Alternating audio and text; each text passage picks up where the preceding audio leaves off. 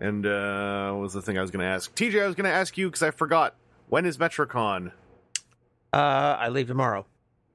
That's when MetroCon is. All right, gotcha. What the fuck's going on down there?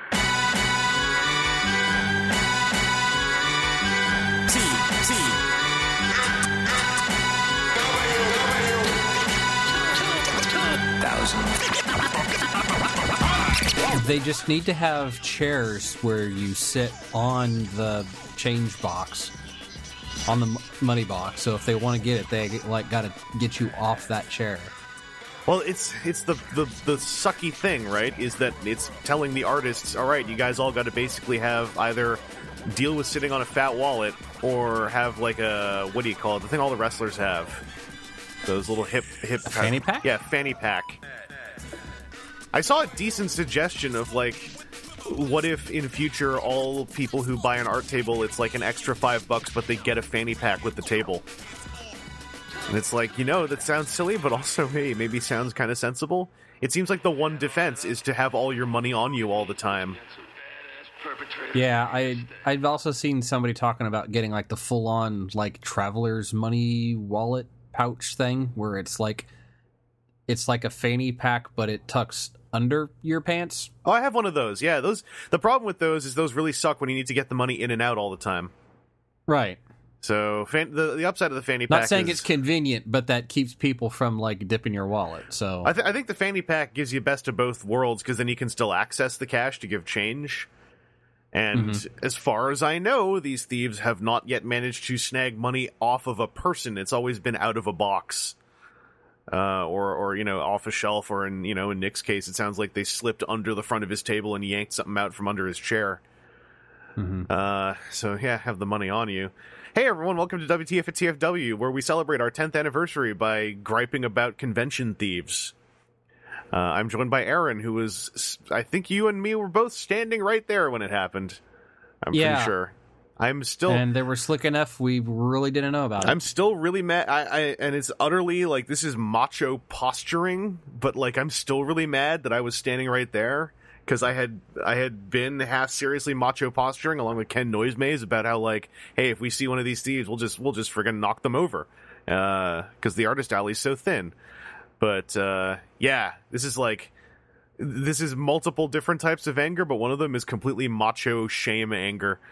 TJ, hello, welcome. Hi. An awkward topic. Well, bear in mind, all these thefts seem to be based around the Ontario and Quebec area. That is pretty far from Florida. So I don't know, maybe they're up for a road trip. That would be really weird. Might be an international network of con thieves. You never know. Yeah, I mean, what an unfortunate way for a lot of conventions to have to start thinking about this stuff, and then even when they are, having to think even harder about this stuff. For those who don't know what we're talking about, Nick Roche at TFCon was unfortunately the victim, and not the first victim, of a chain of thefts going on in my province's area at conventions. This was the 4th show to be hit by that. Thank goodness the community proved itself to be amazing. Nick did not get that money back, but he did get the monetary amount back through some fundraising efforts, and also a lot of folks, myself included, buying a few more prints off of him than maybe we had been planning to in the first place. Very beautiful to watch, even if it is for a crummy reason. But TJ, you're heading to MetroCon this weekend. Indeed I am. And well, I was going to say, aside from, having to carry a folding chair around with you in case these Canadian thieves had your way, you got anything you're really psyched for at that show? God, the tripod I'm carrying this year is heavier than a folding chair, so that's no worry there. Don't commit theft in front of the videographers. Yeah. We're carrying lead baseball bats, for lack of a better term. Strangely enough, what I'm looking forward to the most, even though, like, I dig the guests. I love seeing all my friends there every year, and et cetera, et cetera. This year, for whatever reason, they're bringing in Kaiju Big Battle. Oh my god! You got to get Dr. Cube's autograph. As Dr. Cube is there. Kidding me? I've never taken a selfie with anyone in my life. I need a selfie with Dr. Cube. Also, if Ultra Mantis Black is there for any reason, can you please get me his autograph? Because that dude's cool. Like, I don't know. He's not necessarily part of Kaiju Big Battle. I just know he has been allies with Dr. Cube in the past, and so I'm never ruling it out that he might show up. Fingers are crossed right now for Uchuchu the Space Bug, and God, like there's a pipe dream in me. It's like, well, this is a small show. Maybe they'll dig out the Faden costume for absolutely no reason. Oh yeah, no, that would be nuts. that'd be way too surreal. I'd have to walk out of the room right there. Yeah, I'm seriously looking forward to that because I never thought I'd get to see one of their shows. Yeah, that's absolutely hype. That's also like a half step away from like some of the more fun Chikara folks just like showing up too. Like there was a PAX Wrestling thing where I forgot who the other one was, but Ophidian showed up, and Ophidian and the other Chikara dude like did this hilarious like snake charmer thing. It's really hard to describe. It looked like a 70s tokusatsu move, wherein one of them holds the other up, and the one who's held up starts wiggling around like a snake to hypnotize the crowd. It was quite funny. Anyway, this is a Transformers podcast. Hello. We are now into the realm of celebrating 10 years of doing a podcast, which is definitely sobering thought. Me and Aaron talked about this off and on over TFCon weekend since it had come up.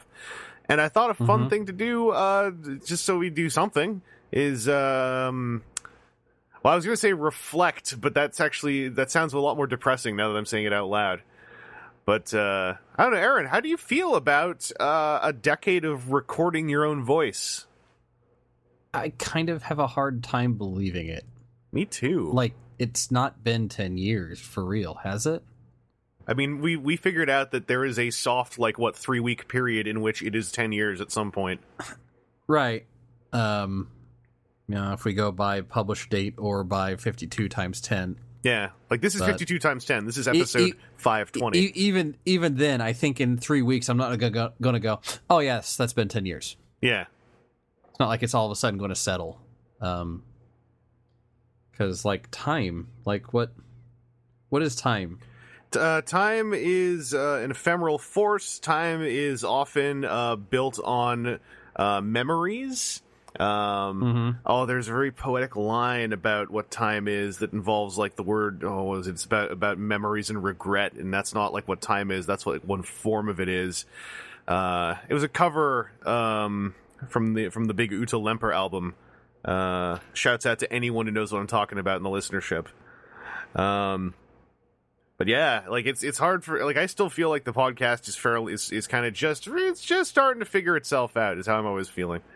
TJ, you've been recording your voice as well, and I mean we've also been recording videos, you and I. But just in the context of the podcast, we have a decade of our recorded voice. Sometimes even our hopes and dreams are what we're working on, what we're up to. I can never go back and listen to any of it.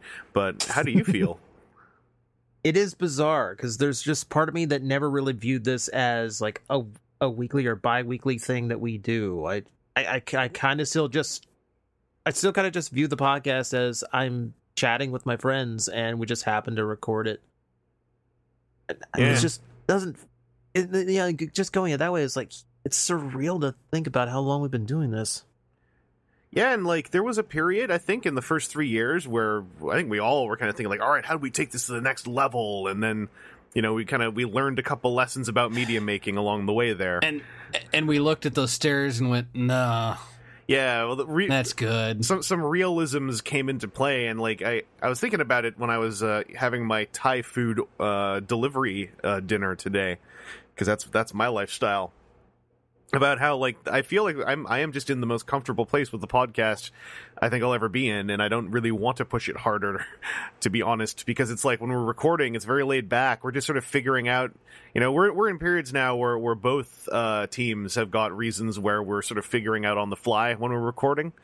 Both teams have trickled down in their original numbers in a way that kind of helps the current situation. Where when we're trying to figure stuff out at the last minute, it's only one or two people who really have to be flexible, as opposed to 3 or 4. Right. And the way that this podcast feels kind of more legit on a level above that is whenever we do podcast panels, and then I see in person that there are people who actually listen to the show, and that's kind of leaving me satisfied as far as what the podcast is. probably not the news everyone wants to hear on a 10th anniversary, where it's like, what's the big announcement? And the big announcement is like, we are peak and we are happy. Everything will proceed as normally. Thank you. But I feel like it's a nice thing to say, especially like one of the questions we had at the Sunday roundtable was a question about, how to not burn out or how to find like that right level of energy, and I feel like we kind of found it. It's why, like, since I haven't done it for a while, one of the reasons why I don't really seek out new regular hosts is because we have hit this level of comfort that I feel like we're all kind of happy with.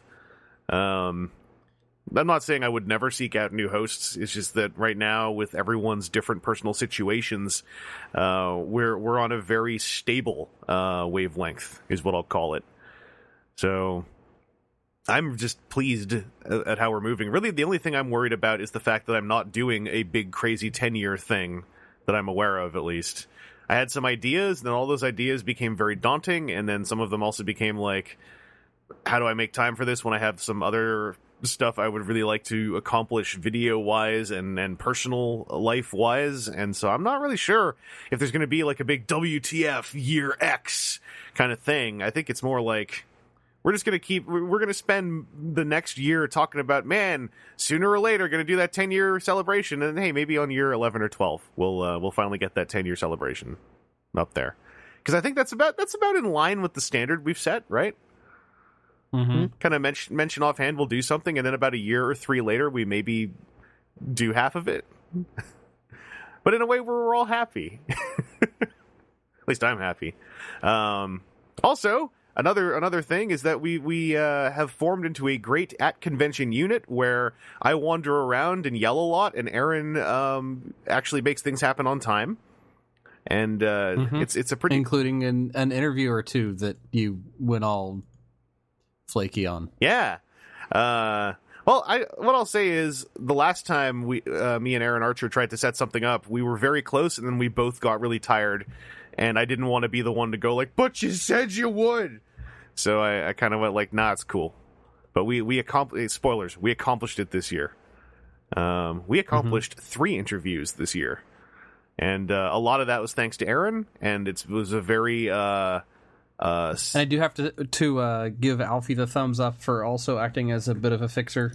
Yes, and especially when permission when we weren't sure we needed to get permission. I didn't know we would need permission for any of it, and it turns out that like walking up to David K and just saying, "Hey, you want to record something in a bit?" Like that's actually going around. Well, no, not even quite that. It was David K walking up to you saying hello, and then you asking. Yeah, I mean, I wanted to take away the part where I felt cool. Look, I'm giving you props where they're due. Thank you. But yeah, like just saying, hey, you want to record something? And going like, yeah, I guess. And then it turns out that, you actually, when a guest has a handler, you're supposed to actually talk to the handler and talk to the convention staff or something. And I don't know, man. I'm perpetually living in the YTV The Zone era. I'm perpetually living in the MTV Silver Age era, where it's just like you walk around with a camera and just do stuff.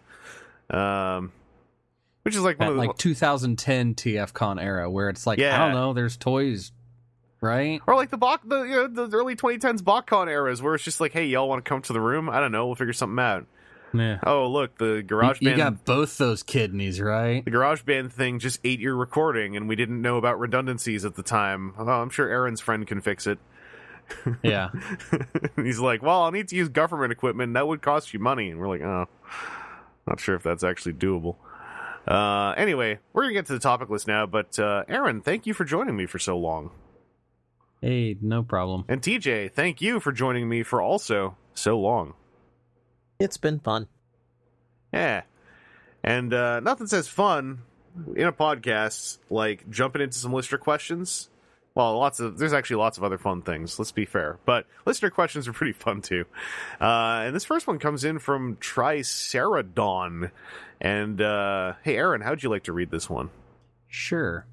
Triceradon on June 19th, 2018, said, hello, WTF at TFW Crew. I have a question for you. I have a modest collection of around 200 figures, and even more irritating than actually finding good places to put them is cleaning them. I tend to spend the better part of an afternoon every other weekend going at my figures and shelves with a dust cloth and compressed air. For those of you who display your figures on a permanent shelf, how do you clean them all? Do you have any tricks or tips you've learned that might make the process easier. Thank you.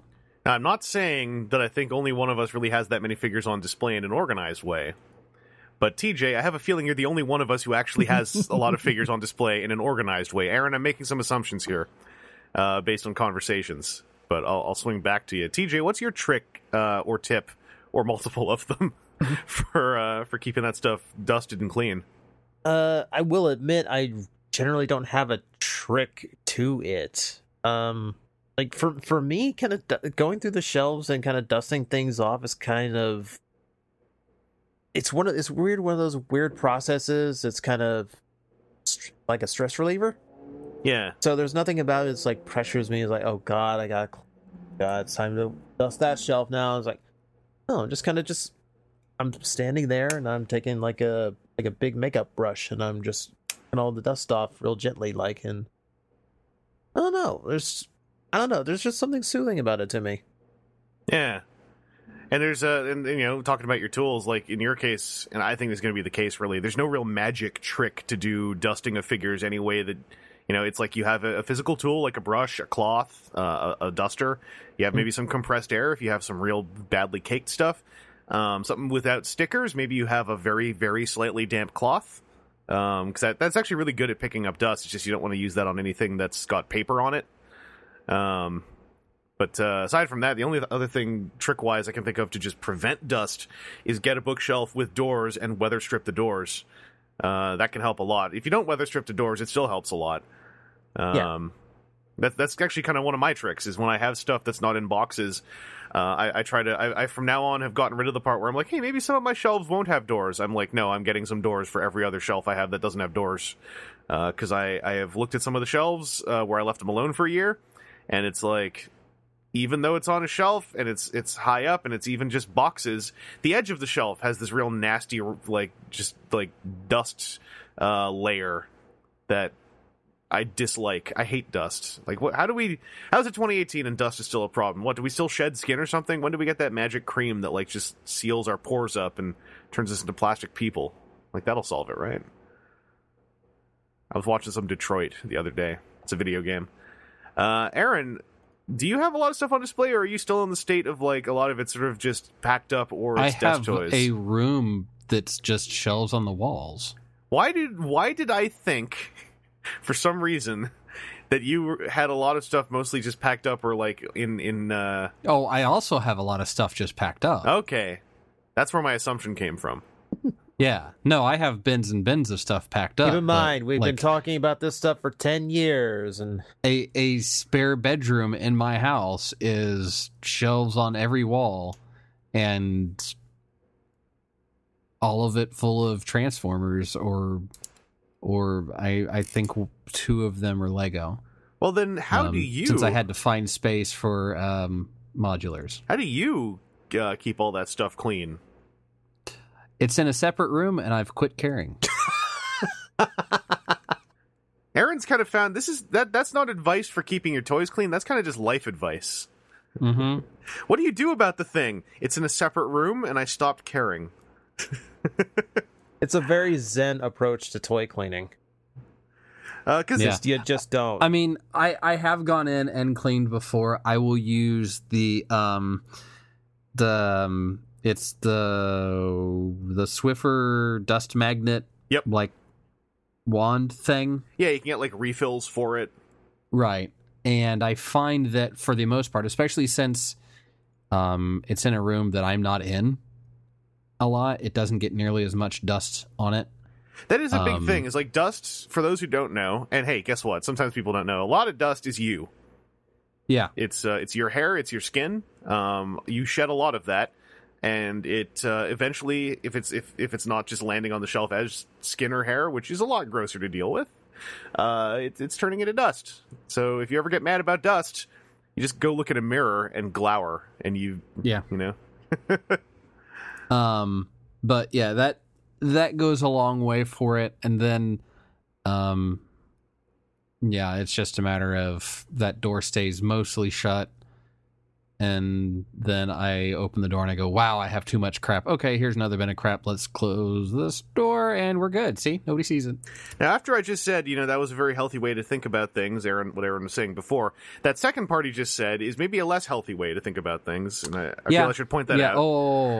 I know. Well, that was what we had a lot of discussion about, of having to come up with some sort of sorting system and then sorting it. Yeah. It is good to have a sorting system. Here's what I'll say is coming off of just getting into Magic cards again. If you have a sorting system and you keep up with it whenever you get new stuff, your life is so much easier. I kind of have that going on with toys as well, but with Magic cards, I read a little bit of stuff on Reddit, and I was like, you know what? Day one, even if it's just commons, I am sorting everything. I'm keeping it sorted. And that has been a massive boon. Yeah, I need more sorting in all phases of all of my collecting stuff. Yeah, it's all. I mean, the longer you go without it, the harder it is to start. Obviously, let's say 10 years of podcast or so. Yeah, so if you have about a decade of sorting to do, that can be daunting.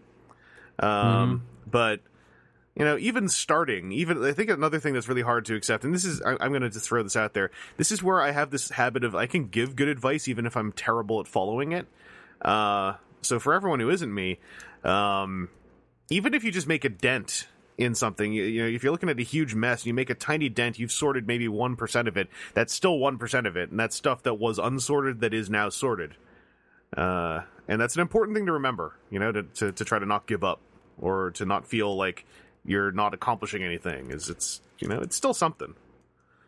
Because as far as tricks for cleaning, TJ covered a bunch of it, and then some of the follow-up I threw in there covers a lot more of it. It's just, it's kind of grueling work, but at the end of the day, a duster, a cloth, a brush, some compressed air, a damp like J-cloth if there's no stickers, and only very lightly damp, I should mention. All that stuff can keep your stuff a lot more clean, and as far as like how to prevent it from getting too dirty in the first place, like look into doors. If you have shelving of any kind, like it's easiest if you got IKEA shelving, because if you get Billy's, they make doors for those. But anything with doors will help a lot. And just that said, bear in mind, doors will not utterly prevent it if there's any gaps. So if you want to have like hyperbaric chambers for your toys, get some of that weather stripping stuff and have a go at it. I also absolutely want to throw this out to the listeners in case anyone out there has any more cool tips or tricks for toy cleaning. One other one. If you have a Transformer with a lot of nooks and crannies that's gotten really dusted, a little jar or a little cup of like warm water and a couple Q-tips. Much like with a damp cloth, damp Q-tips are really great for getting dust out of crevices in toys. And again, it's busy work, but that way you just don't feel hopeless about it. Maybe if you're looking at something that's really caked in. I used some Q-tips to undust a G1 Fort Max earlier this year, and okay, I don't know if I got everything, but I got all the stuff I could see, and that still felt pretty good. Anyway, thanks for your question, Triceradon. We got another one here from JR Golden 42 over on Twitter. I'll read this one for you. It says, here's a podcast listener question for you, warm, toasty fruitcake at TFW people. Say you've been tasked with show running the next Transformers cartoon and comic, and have been given the series elevator pitch and must flesh it out. The series is based on the IDW circa, end of Windblade Volume 2 setting. So the war is over, contact with Colony has been established, characters based on all different continuity families are showing up, and Starscream is space president, but different enough that you don't have to worry about who's alive or dead, and you have free reign to use any character. The series focuses on a team of morally great Decepticons and morally dubious Autobots who are tasked with going on missions to track down at-large Decepticon threats who were not captured after the war and performing other off-the-book operations for Starscream while working off their prison sentences. So basically Suicide Squad or Thunderbolts for Transformers. What characters would you use to fill out... I'm going to leave the number out because that way we don't have to feel like we have to come up with everything. But what characters would you use to fill out some of that cast? Who would be their straight-laced team leader and handler? What rogue cons or secret threats would they be tasked with taking care of? Thanks for answering. Shaklackety. P.S. Bonus points if you can incorporate characters or concepts from the greater Hasbro universe. I want to really quickly throw out that basically what he described is my dream Transformers media, and it's everything that I had hoped we'd get years of once we hit that point in IDW. We did get some years of it, but We also got just enough that I wish we had more. So this is, I think this is a really solid question because this is a setting that did exist, and I think it's a booming idea that could make for a really good show as well. I mean, it's kind of Wreckers, though, isn't it? Well, it's, you know, yeah, kind of Wreckers, kind of Decepticon Wreckers, I guess. But with I think the part where you have President Starscream gives it a different tone than your general Wreckers stuff. Because I mean, a lot of the characters from the comics really are the first ones I think of because we got hints of them during this kind of setting. You know, like who was the guy who turned into Menasaure's chest in Combiner Wars? Blackjack. Blackjack. The stuff they showed for Blackjack, where he was like the Decepticon cop, basically, kind of filling a barricade role, except like only slightly corrupt, but also maybe slightly well-meaning. I'm vaguely remembering some stuff here. I really like that character. Just like I guess like Blackjack filling the role of the guy who is he's been brought in because he's you tell him what his role is going to be, and he really likes the idea of like, hey, I get to be the cop, I get to be in charge. I like the idea of a Decepticon who's into the idea of being part of the authority, you know? But I don't know, who else could you guys think of that might fit a setting like that? You know, President Starscream's secret hit squad, in a way.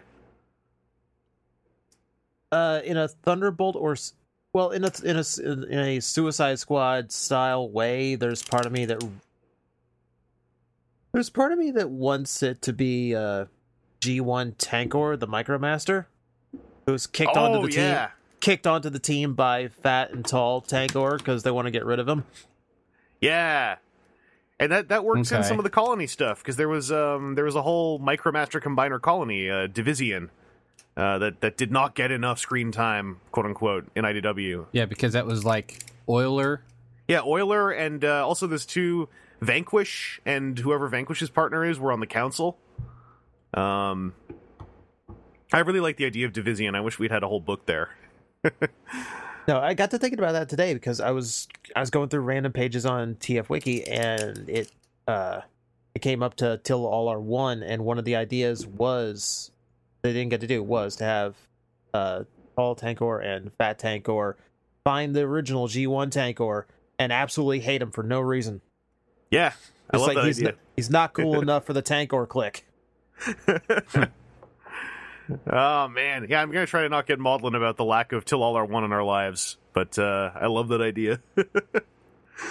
I'm trying to think of who else would be cool. There's so many good ideas. Like it is, I think this idea is also all about like what can we pull that isn't obvious or who isn't someone that's been in other books before and had lots of screen time. I'd like to see some of the other, like potentially the Rainmaker jets. Oh yeah, one of them like the third tier Seekers. Yeah, Acid Storm got some pretty good screen time in the annual, the Thundercracker annual, I think it was, the one where he's making the Starscream movie. Right, because Acid Rain, got the role of Starscream at least some point in that book. Right.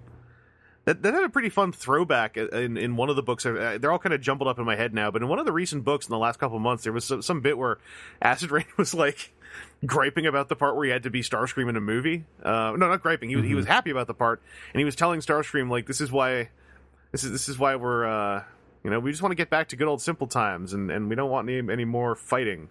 I want to be an actor in a movie again. That was fun." But yeah, like the purple one, it's the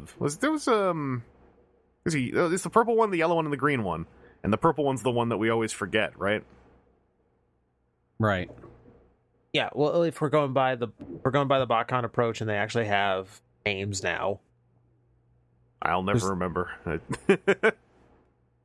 It's like Sunstorm, Acid Storm, and something else, like Water Storm. Water Storm is what it's about to say. You know what? That could be. Okay, good. I was gonna say if like the Rainmakers are extended and you get to like C and D level Rainmakers, if Seekers are at the top and Rainmakers are C class, and they get down to the D and the E, and you just have Drizzle.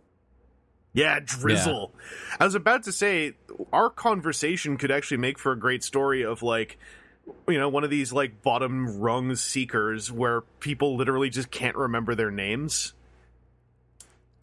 So it's just like, oh yeah, you, Acid Storm. I'm not Acid Storm. Right. Sunstorm. No, that's not me either.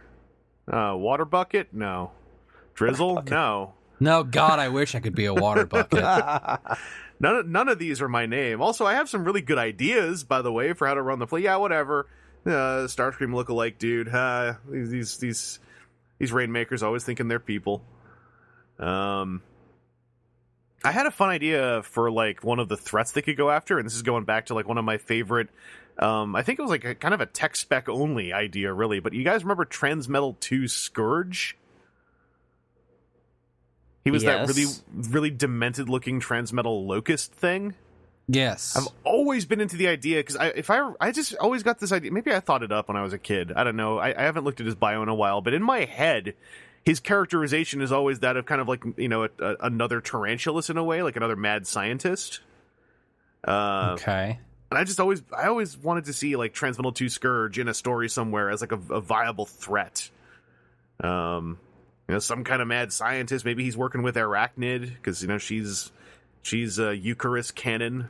I think that would be a fun thing as one of the things they have to track down. Or there's someone I think I saw him in one of the books, but I don't really know the state of him. But like Beast Box, like the cassette combiner for the Decepticons. Mm-hmm. It'd be kind of cool to like touch on something like that, where like after having all the Enigma of combination stuff, like what if it was like, hey, the Enigma also shot these like data drone Decepticons, and now they're getting all like they're getting these delusions of grandeur that they're going to be like Devastator, the next Devastator, and they combine to be the size of a normal Transformer. I don't know. I love this. I love this setting idea. I think it's one of the few things where, like, no matter what happens with the end of IDW, I will be sad that we will not be, in a more prolonged sense, spending time with the President Starscream new Council of Worlds era. It's just so ripe for storytelling. Yeah. I don't know. Do you guys have any other thoughts? Any other ideas pop into mind? Who do we throw up as the handler? All right. My thought was Armada Scavenger. He totally, especially even if you just keep the characterization from Armada. Mm-hmm. He's just like the gruff old veteran, but he's not Ironhide. Right. Yeah. He's like one of the other gruff old veterans. Yeah, and he's built like the Hulk, so who's going to try crossing him? Yeah. Oh, and what if there was like just going off the gruff old veteran aesthetic, because I mean by this point Ironhide's also the kind of in charge of the police on Cybertron. Mm-hmm. And what if it's like Armada Scavenger is like one of Ironhide's old, gruff old veteran war buddies, and now he's looking at his old friend getting this shiny new job, and maybe he's starting to feel a little bit jealous. He's like, hey, Ironhide's getting this new lease on life, whereas me, I want something too. And then, President Starscream's like, I don't know, look after these idiots. He just finds him at McAdams. Yeah. Oh, he's at McAdams, but with the poncho on. Yes. Remember the first time he appeared, he had that huge poncho? Yeah. Oh, that would be really cool. That's an excellent suggestion for the handler. That's good. And then part of me's like, and then Red Alert as the like adjunct that just can't get anything right, and they sometimes have to work around. Yeah, because I mean, this isn't necessarily IDW, legit IDW continuity, so we don't have to worry about the state of Red Alert in Lost Light. Like, yeah, just have him around as like, or even as like, what if he's like the Autobot liaison? Like there's an agreement. Oh yeah, like, that's even better, and even like Scavenger has to work around him sometimes. Yeah, and also he's utterly paranoid, so it's like their liaison is also like constantly assuming the worst of all of them. Whereas, hey, maybe Scavenger, like, in the course of like a story or two, he comes to respect the team, and they kind of get this camaraderie going, and then it's Red Alert who's like, can't trust Decepticons, they all want to kill me. Mm-hmm. Yeah, I'm way into this. I'm hoping a setting like this will come up in whatever new IDW is, even if it's for like a one-off thing.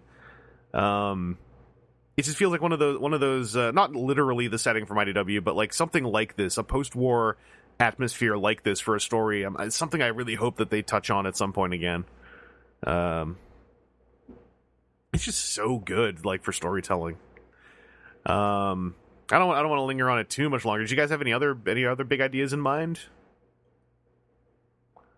Or No. I think I'm good. Let's do the bonus points thing quickly, and I'm going to be real cheap and cheesy here, because he said appropriate, other Greater Hasbro Universe things. The Space Knights, Rom and the Space Knights, they gelled together with Transformers better than any other Hasbro property did in the big Revolutionaries thing. So I would say that they would fit this perfectly. You make the Space Knights are the military police of like the overall Galactic Council. Yeah, or implied that Cybertron's not like at war with or against. They're just kind of like parallel things, and for the most part, it's like IDW where they're like, "Oh, Cybertronians, you just like, can you just stay in your own corner, man?" And they're like the friction interact. Yeah. Or it's like... Or like whenever you see the cop show, they're like, the feds are here now. Yeah, I'm thinking like with the idea this is a series, it's maybe in season 1, year 1, it's just one episode where it's like something really bad happens, and then Starscream's like, no, we'll handle it, and then he gets a call, and he's like, oh no, the Space Knights are coming. We've got the ire of the Space Knights now, and he's telling the group, like, you need to clean this up before the Space Knights find out anything incriminating. And they're like, what do you mean? He's because of course I was doing illegal things. Yeah. But I was going to cover it up, and it was all going to be fine. Now we got Space Knights poking around. You got to cover this up. I'll do what I can, being president and all, but you better clean up my mess. Oh, I would love that. Yes. All right. We should continue on, though. We got another listener question here from Bolt Matrix. TJ, would you like to read this one? Sure. Question for the podcast. What very dumb movie figure would you like to see featured in the studio series? A fully combining RC, a cool scalpel, the old falling apart Autobot from The Last Night, Alice, our collective dignity. Congrats on 500 years of podcasts, Bolt. Thanks, Bolt. Thanks for making us all, in just a moment of irrationality, feel even older. Also, thanks for listing like half of my ideas in the friggin' question. Because, yeah, I mean, I would love to see Studio Series fully combining RC. I'd love to see Studio Series Scalpel. Every bit part background character from The Last Night, I would love to see. The twins in their ice cream truck mode. Hello. Imagine a Voyager box where it's like, hey, we're going to do the ice cream truck twins, but like not cram the two of them together as a deluxe. Mm-hmm. I would kind of like to see that. Well, Aaron, do you have any like that? I guess that's yours, right? Like for a very dumb movie figure. What is dumber than the ice cream truck combiner version of the twins? Devastator's testicles. That's not a figure. That's an action feature. They were the 6th Combaticon. Or 7th or 9th, depending on which set you had. Ew. Yeah. Also, testicles. You don't remember Bali? Movie for... I'm okay. You said Bali. You know what my brain did? I'm just gonna say it. It spelled it like Wall-E. BALL-E. Yeah. And I was like, you know what? They friggin' would have, those movies. They would have done that gag. That's in character. Well, TJ, do you have what's some dumb movie stuff you'd like to see with the Studio Series polish? Well, it's specifically asking for very dumb. So I feel like I have to hold to the letter of the question. Yeah. For very dumb, my brain goes to Leader Class Ejector. Full-size toaster. Studio Series Does it actually quality. wait though. You can't start that and not complete the thought. Fully working. Yeah, it works. Will it make toast? Has to work. It's another crossover with Xiaomi. All right, y'all said the tablet Soundwave didn't work. Well, screw y'all. We made an actual working toaster. Don't ever bother us again. Yeah. Like if they just did like a at the deluxe price point, like a 2-pack or a 3-pack of appliance bots, as long as it features ejector. I was about to say, what if it was ejector and dispensor, but that doesn't fit at that price point anymore. That's got to get bigger, as it should. Yes, do dispensor, do Studio Series dispensor. That's my answer. Why didn't I think of that earlier? Sorry, I'm vocalizing my thought process. Yeah. Please pardon me for a second. But 10 years, you'd think there'd be a filter. What? Why? Why would there be? There was a filter. He's burned through it. Yeah, I got rid of that filter. That's probably true. That filter he didn't take it out and dust it at any point in time. No, of course not. He needed our tips. That filter was holding me back. Without that filter, I operate at 110% podcastitude. It's metric podcastitude, by the way. Yeah, that's dispensor. I think is my big one that Bolt Matrix did not already list off in the question. Because I think that of ones I just want to see in Studio Series, it is the Bike Girls. I want to see the Bike Girls, and I want to see them combine as like a leader class box set of the three of them. I want that idea to get its final little chance at life before everything shuts down for that movieverse, because that was one of the coolest ideas that was ever completely and utterly blue-balled in the toy line. And I'm using that phrase because it took... How long was it that they were slowly releasing those with the haphazard confirmation that it'll all totally work?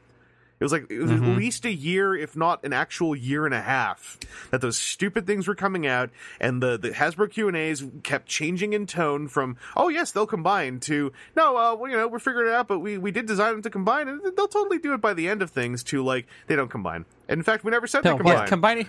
Yeah. Who mentioned anything about combining? Yeah. Are you nuts? You think we're going to... We did engage the lawyers to get rid of all of that evidence, right? Okay, cool. Yeah, no, they don't. They don't combine at all. I remember that prolonged, terrible... I feel like it was multiple years. I might be off base there, but I feel like it wasn't until like the reveal of the Shield era when we finally heard that, like, no, this is actually all nothing.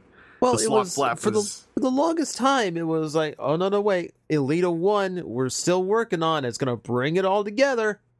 That's where you get the instructions for how to put it together. And then, like, by then, they had rolled over to the yellow box Transformers movie line, and they just kind of threw a repaint out there. Like, I feel like you kind of had to be there to get why this is such a thing for me. But if anyone was really in the fandom, into the fandom and into the toy line in, like, 2008, 2009, like, that was a big friggin' long thing. And I would like to see Studio Series finally, satisfy me on that front. But yeah, I think we really hit a lot of the best dumb stuff. So thank you for the question, Bolt Matrix, and thank you for your good ideas, which I actually hope they make a few of, along with ours. We have another listener question here from T-Former Customs, and hopefully you guys can see the image that's attached to it. I think it pasted properly.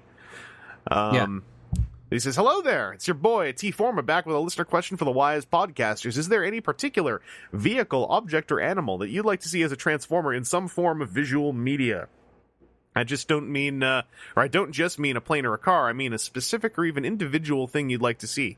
For example, I'd like to see the locomotive I work on, the Pear Marquette 1225, as a Transformer. I look forward to your responses and wish you all the best. And he shared a photo of what that looks like. You guys can look it up. It's the Pear, P-E-R-E, Marquette, M-A-R-Q-U-E-T-T-E, 12225. As in Father Marquette? Or 1225, yeah. Yeah, the Father Marquette. Pear is father in French.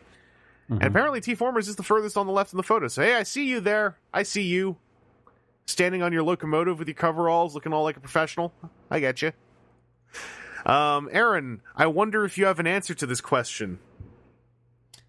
As a very specific vehicle? Man, I don't know. Well, you had one and they did it. What, like Leader Blackout? Yeah. Is that what you're saying? Yeah. That was your one that I always remembered for the last couple of years. Yeah. I mean, now at this point, I'd like to see a Blackhawk done, maybe. All right, there you go. Or actually, no.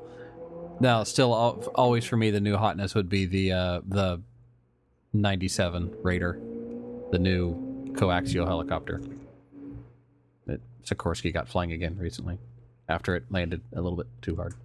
Oh, did it have trouble landing because it was using like some weird magic ideas to? It encountered a downward gust while landing, I believe, and it landed a little bit harder than was expected. However, it took all the shock in the landing gear like it's supposed to, but then they got to do a whole bunch of rebuild on it. I was trying to think of a way to spin some more helicopters aren't real into that, but I actually kind of ran out. I'm glad that the thing actually still landed okay. That came in as a giant junk URL, but that guy. Yeah, let me go look. Oh, that's a Google search URL. You're trying to send you to this thing. All right. I see. Oh, that's all smooth. That looks like a little torpedo. Mm-hmm. That's a nice shape. Yeah, the S-97 Raider by Sikorsky. I'd like to see that as a transformer, because that's one of those things where the transformer wouldn't look a lot like the helicopter, maybe, but then you'd be all amazed at the sleek shape it turns into. Right. And buttons up into. Except for, it would have those, like, 3 tabs that don't just quite tab all at the same time. Yep, and it would just have a big-ass seam line just always slightly splitting open across the front. Like, it's not going to be somewhere nice in the back where you can ignore it. It'll be right in the front. I was just popping over to Twitter for a second since I wanted to get away from that URL in case there was, like, a video or something, and then I just caught... It put right to the top of my Twitter feed, you, Aaron, saying your computer headphones are starting to die. How are they doing? My left side is super crackly. Oh no. Yeah. I hope that doesn't. Right ear is fine, and I just have the left tucked back behind. But I occasionally move forward to be like, was it just that one thing? No, it wasn't. Yeah. Well, I hope that they'll survive at least the rest of the evening. While we're on headphone watch, TJ, have you got like a specific vehicle or animal or whatever that you'd like to see as a transformer? That's actually really tough. I'm very bad at remembering models and such as far as vehicles go. Not a whole lot in my head for it. I'm totally going just for animal because animals are a lot easier to just crack off the top of my head. Well, I mean, if we're going animal, that gets easier because that goes to any realm I want. Like I think one of my go-tos was I was always waiting for Beast Wars to do some kind of griffin, and they came close to Silverbolt. They came close, and then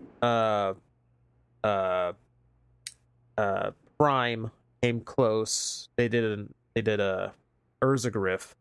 Yeah. Like I want my lion eagle. Like, why is that so hard? It's like one of the most common mythical animals. You've done dragons for years. Especially when you also literally did Fusors. Yeah, that was... Yeah. Fusors was like... that should have expanded into like this whole line of mythical creature transformers, and you could have still had your Dragon Megatron and all that. Yeah. And for considering how many Fusors there actually are when you go into the basics and everything, it's like you actually filled out a lot of different character sheets for Fusors while never hitting Griffin. Mm-hmm. No, you gave me a Tiger Hawk. Close. Yep. Well, there was a lion something, right? Was it a lion snake? It was one of the basics. Lion snake. It's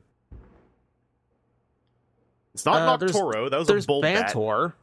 Bantor, that's what I'm thinking of. Yeah, he's like a tiger baboon. Yeah.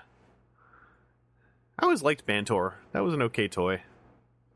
The basic Fusors are some of my favorite pieces from that year because like they are very hit or miss, but in a way that's like adventurous and extremely fun. Yeah. It's very much like a tried something interesting. Yeah. Not like we totally missed the mark, but like, nah, you were on like the 6 ring. Yeah, like, even at their worst. It was right? on target. At their worst, it's like, no, I actually don't know how you could have done this differently. I just think maybe you shouldn't have done this, but you know what? You did it. Yes, or like the ones congratulations. where It's a fish glued to a bee. yeah. Or like actually Noctoro is one of my favorite ones to bring up because like at a glance, unless you're really looking at him, he kind of just looks like a bat. Like if you just sort of look at Noctoro in package from like top down, you don't really notice the horns. You're just like, I don't know, it's a demon bat. And you I always found I had to sort of look at it really closely to get the part where there was a bull. Also because it's like, black bull, black bat. It just looks like a bat. It looks like a mutant bat. The bull part never really connected with me that much as a kid. And for myself, I'm trying to think. We've done a vehicle, we did an animal. I want to think of an object because animal-wise, I don't know why this is full fronted in my head. I just want to see like parrots. I want to see Transformers that turn into common household parrots. The very smart ones that live for a long time. Beast Wars Squawk Talk. Yeah. Oh, holy crap! Yeah, Squawk Talk and Beast Box as an actual parrot and an actual ape who combine together. That would be kind of fun. I'm just thinking object-wise. I'm like, what are objects I use? I always wanted to kind of see like a toothbrush, like a transformer, like an electric toothbrush, and his arm is the toothbrush, but like it kind of slides open slightly or like splits open. It's kind of like not a laser sword, but like imagine if the toothbrush split in half lengthwise, and in between that stuff was just like a grid of like lasers that could like slice through stuff. But also like this character would be a complete hard ass because he's like, my arm is a deadly lethal, slicing weapon. And it's like you turn into a toothbrush, and I'm like, and he's like, yeah. Also, I'm gonna cut you into little chunks like death brush. It would be like, you remember in Cube, like the laser grid, or in Resident Evil, the laser grid in that. It would be like one of the or Cube wasn't a laser grid, that was a wire grid, but like like a laser grid like in Resident Evil 1, the movie, and he's got that, but it's inside the split open toothbrush, and he just like chunks organics into like a whole bunch of like little cubes and hunks of meat. This is like some like Black Ops, like we need to eliminate a high-ranking human figure. They just hide out in their bathroom, and when they go for the top row of molars. Well, and he figured out, right? You know what people constantly forget when they travel? It's like, oh, I forgot my toothbrush. I got to get a travel toothbrush. And he turns into like a travel electric toothbrush, inserts himself among all the goods and sundries at like the hotel or whatever. Yeah. And he's a total hard ass. He like turns into this like badass little robot who like, in his former life, he was all like jet black and like onyx in color, and like you could barely see him. And because he's turning into a toothbrush, he still has those shapes, but he's like bright white and turquoise and pink. Yeah, like this toothbrush assassin who's just no joking, he's just a complete hard ass. That's what I want to see. I think his name would be like DK. And he turns into a toothbrush. Decepticon, obviously. Anyone wants to draw that, I'll just throw it out there. That'd be kind of cool to look at. Getting that train going again, Aaron. So thanks for your question, T-Former Customs. We got one more question here that we want to hit. This comes from Cyber Monkey. This also has some images, which I tried to paste into our little thing here. The images, if you guys want to see them in the thread, please remind me, and I'll try to remember to paste them into the thread. So they didn't work quite so well for this one. Oh, nuts. Okay. Like, the images show up in, like, thumbnail form, but when you click on them, for me at least, it goes to a unable to access. Darn. Okay, yeah, they were attachments to a private message. And so I tried to just copy-paste them into the topic list. And yeah, the thumbnails show up, but the blown-up ones don't. They're just some photos of Cyber Monkey's customs to illustrate a point. Okay. But, Aaron, do you want to take this question? Sure. Cyber Monkey on June 28th, 2018 said, "Hi, team. Thanks for all the years of your great podcast. I was wondering your opinion on custom Transformers. Whether they be unique original characters, better than retail options of existing characters that don't have easy to get toys, crossovers, etc. I am including a few pictures of my own customs to illustrate my point, including a Senzo the Wrecker Stakeout, Scavenger Spinster, More Than Meets the Eye Brainstorm, upgraded Bumblebee, and a crossover Samus Aran. Thanks for your time, Stupid Monkey." Yeah, so here's what I'm going to say up front. Are any of us actually going to go like, I don't like customs? Because I don't think any of us are going to sit here and take like some kind of I stance. think customs are horrible. That is a sin against the original artist's creation. Or something. Like who's going to take a stance against custom Transformers anywhere that you would want to actually spend time with and talk to? Oh Like- man, you just ruined the collector's value of that figure. How dare you? Like the only time I ever even, and I didn't even fully buy into this either, because I'm kind of like, well, you know, they bought it, right? I kind of got it, and this is a Glyos thing. Back when they did Custom Core, where like a lot of the figures you were buying from a Custom Core drop were expensive and somewhat one of a kind, but people were like, oh, but I want to use some parts of this for a custom, and there was a big argument about it. I'm like, I kind of get that. Yeah, Like, kind of. it was a mess though. Like that turned into like some D&D prisoner dilemma nonsense. Yeah, and it's also like I think it would be silly. It's less. I think it would be a bummer to erase the art of the custom piece. I also think it would be silly to spend the double to triple cost on a Glyos figure when you could just wait for like a normal production one. Yeah. But yeah, like I we're all cool with customs, man. Like I'm not speaking on behalf of people. I don't know, like TJ, like I feel customs are beautiful. Like they're an expression of fandom. They're a way for people to learn how to paint, how to manufacture. We're in an era where you can get 3D printed stuff to enhance customs. Like, Yeah, like I've seen some incredible stuff from customizers. I've received really cool things from customizers. It's just like I wish I could do. I've attempted it one time myself. Energon Sharkticon that's sitting on my desk that looks like RID Night Cruise. I love the look of RID Night Cruise. yeah, But it's not very well done. It is a sloppy attempt at creating it. But I've seen things that looks like it rolled off the factory floor, and I want to know how you did that. yeah, or even like the ones that look like they look a lot more hand painted. It's like there's a certain just respect to like you went through and you painted up this whole figure, you know, Yeah. or like you're saying like the alligator Megatron that I got off Chrome Tyranno, I believe. He had like 3 names, and now in the moment I am misremembering all of them. But you know, TFCon America last year in DC, he was selling some customs. It was Getaways and alligator Megatrons.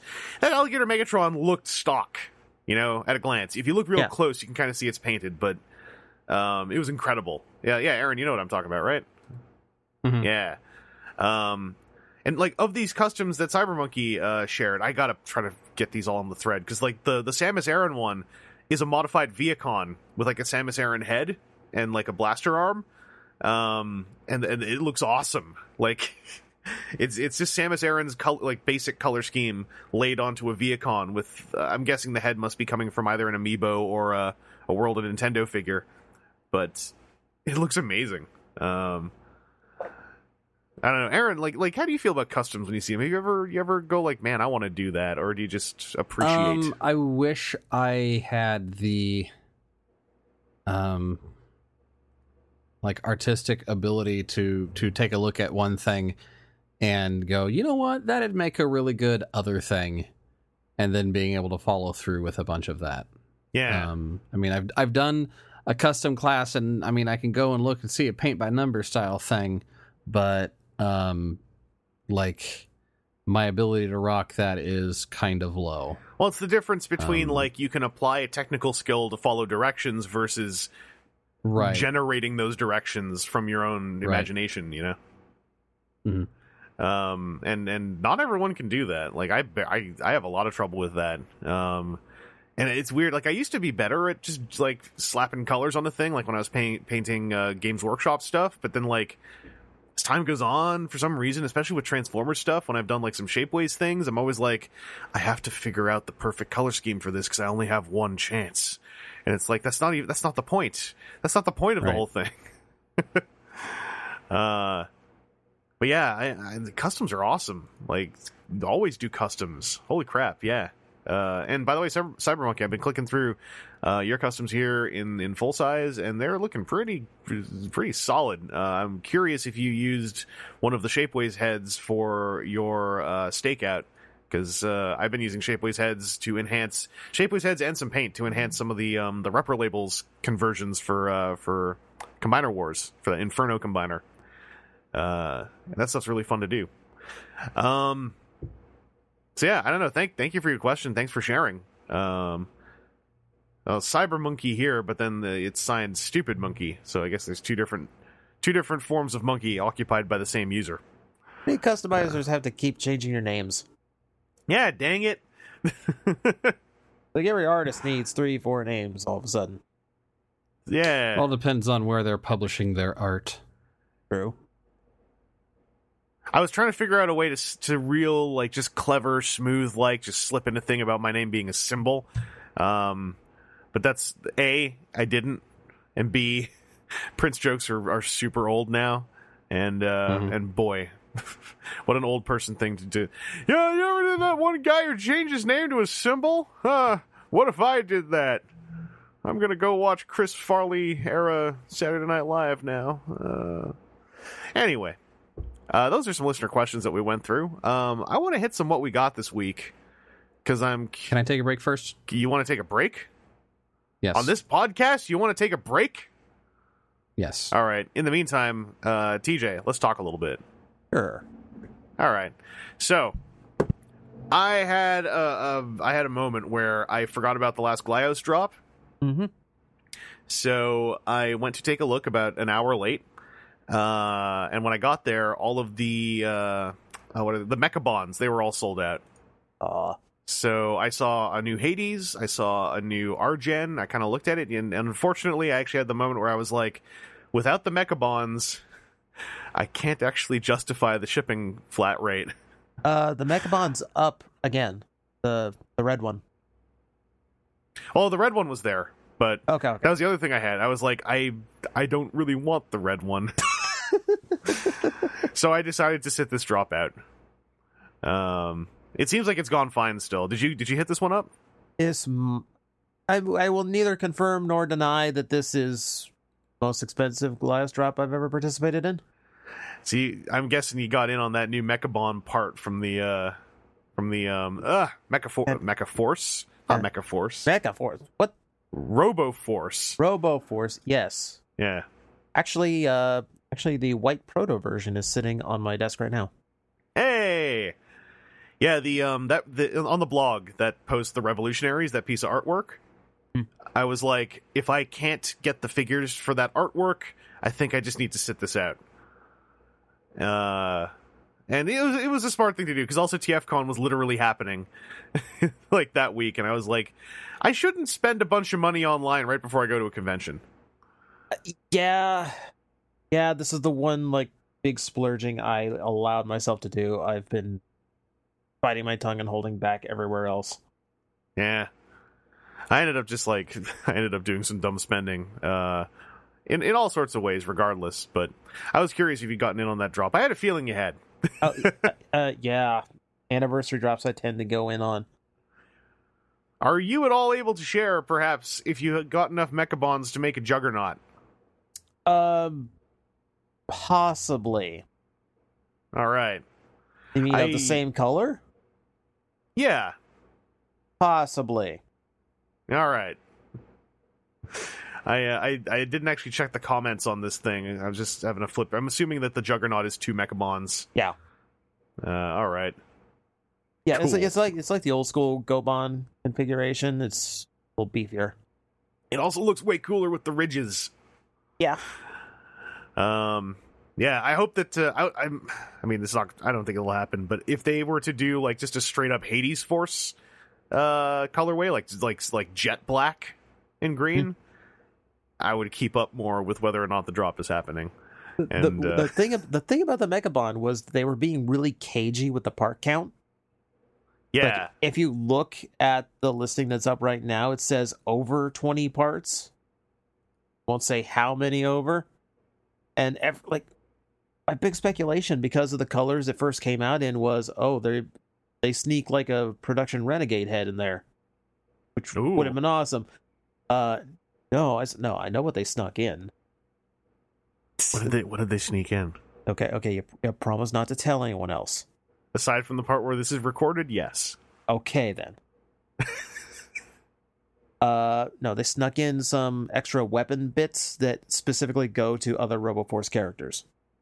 Oh, So, like, there's like a 3 propeller blade for Coptor, and there's like a drill for Bulgar. Maybe I should get the red one. No, because those things are part of the mold. Then they'll be in another colorway too. Dang. Oh, it's the timing of things, right? I can't get everything all at the same time.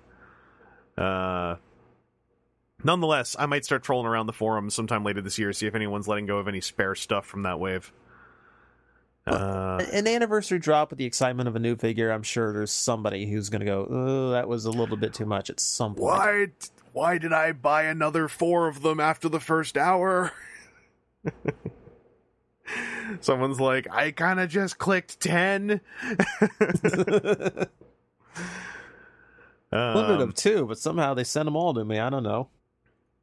Matt was super friendly when I accidentally placed 5 orders for 2.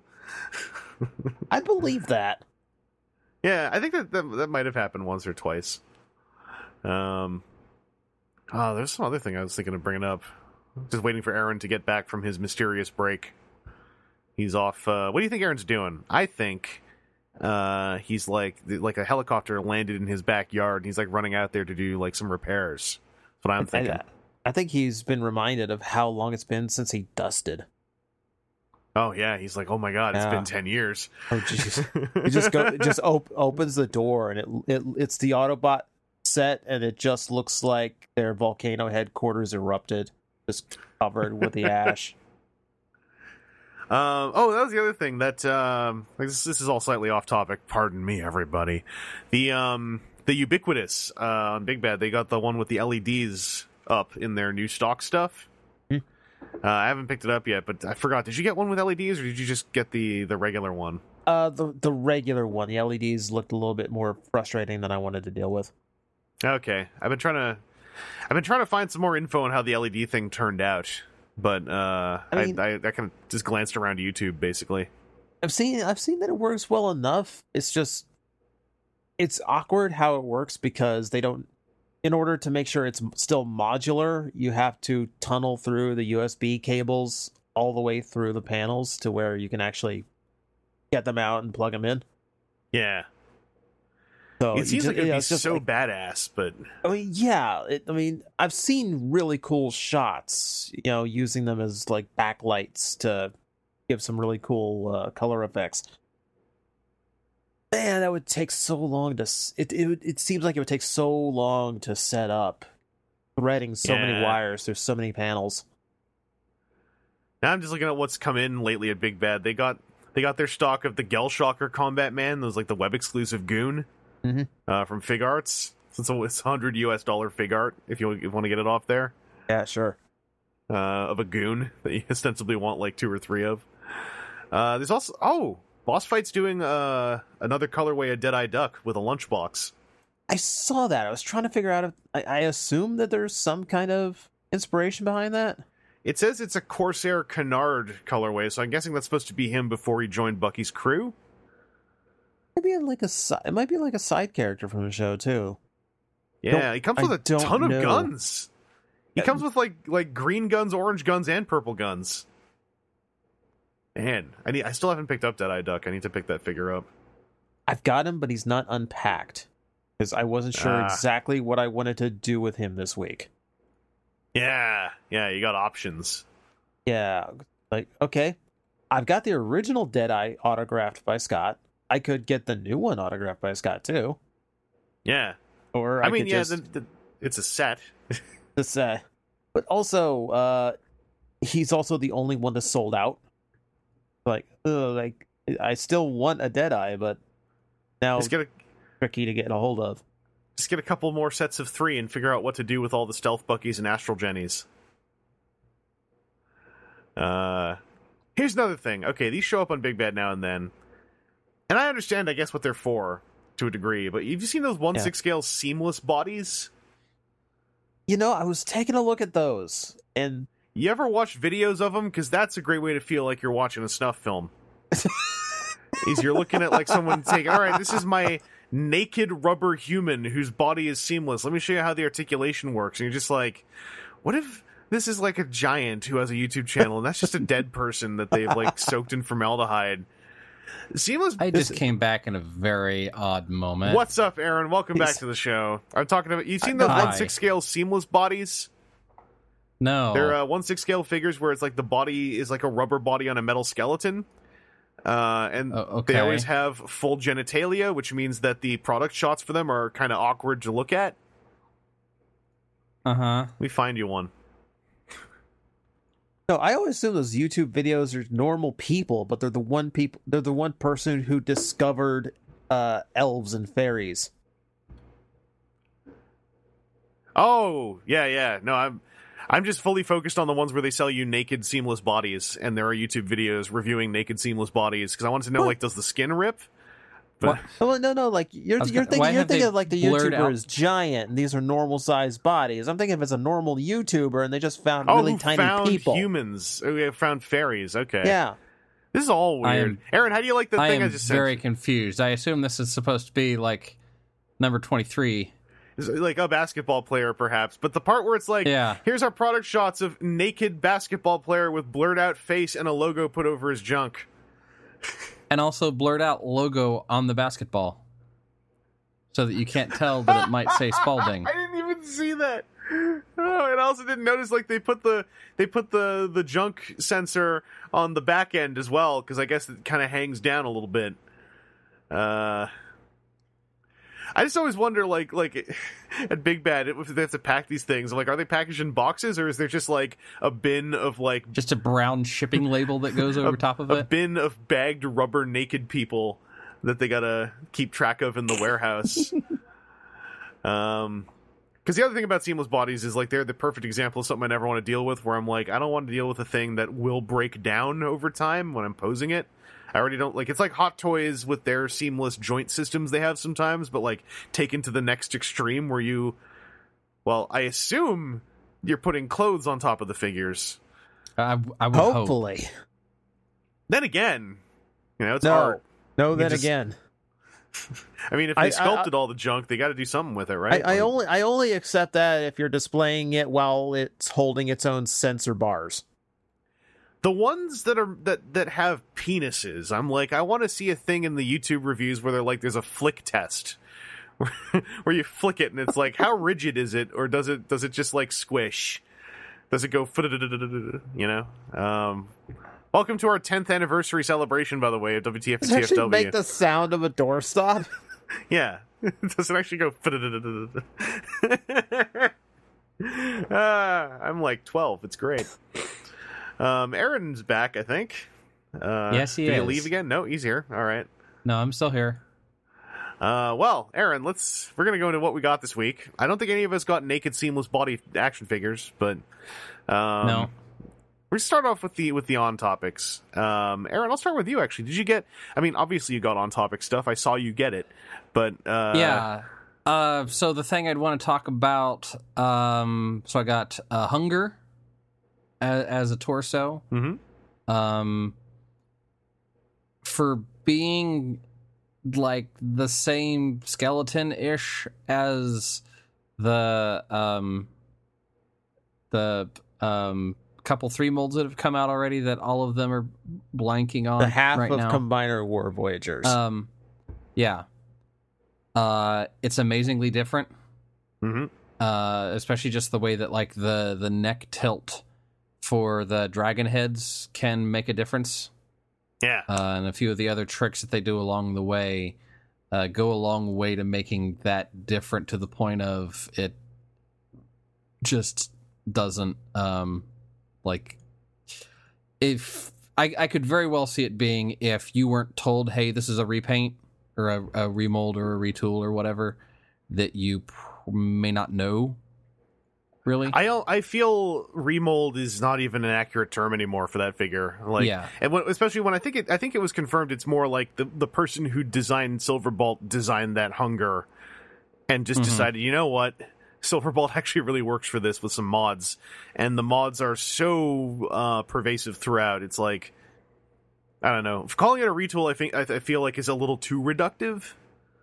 It's just new enough. It's a lot more like, if you want to use like some fan phrasing, it's a lot more like a reshell, but even then that's not right. It's more like a this falls into my reincarnation vibe. Yeah, it's like a sibling mold.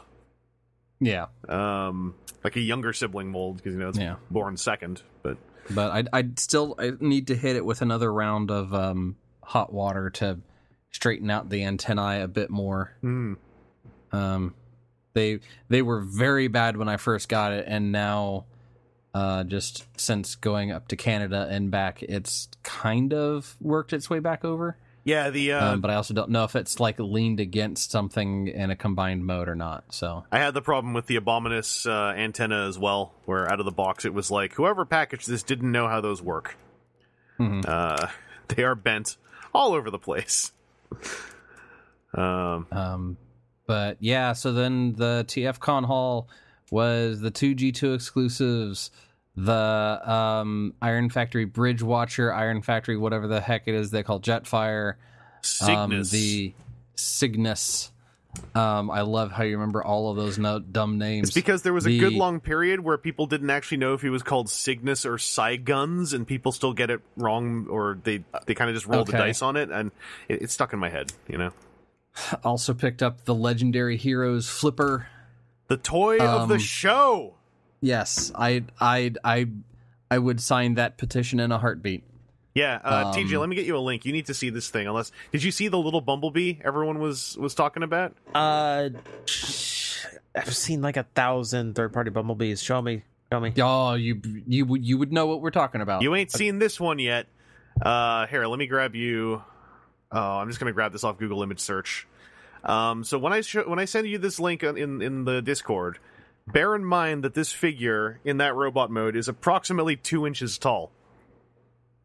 It's incredible, and also he transforms a lot. Like a lot. His rear wheels and is it fenders? The curvy bits over top of the wheels. So the rear wheels and the fender end up in the middle of his torso. Yeah, they fold back 180 degrees, and the back windows are like the bottom window of him is the front windshield. What you're seeing as the like top of the chest is a fake back window.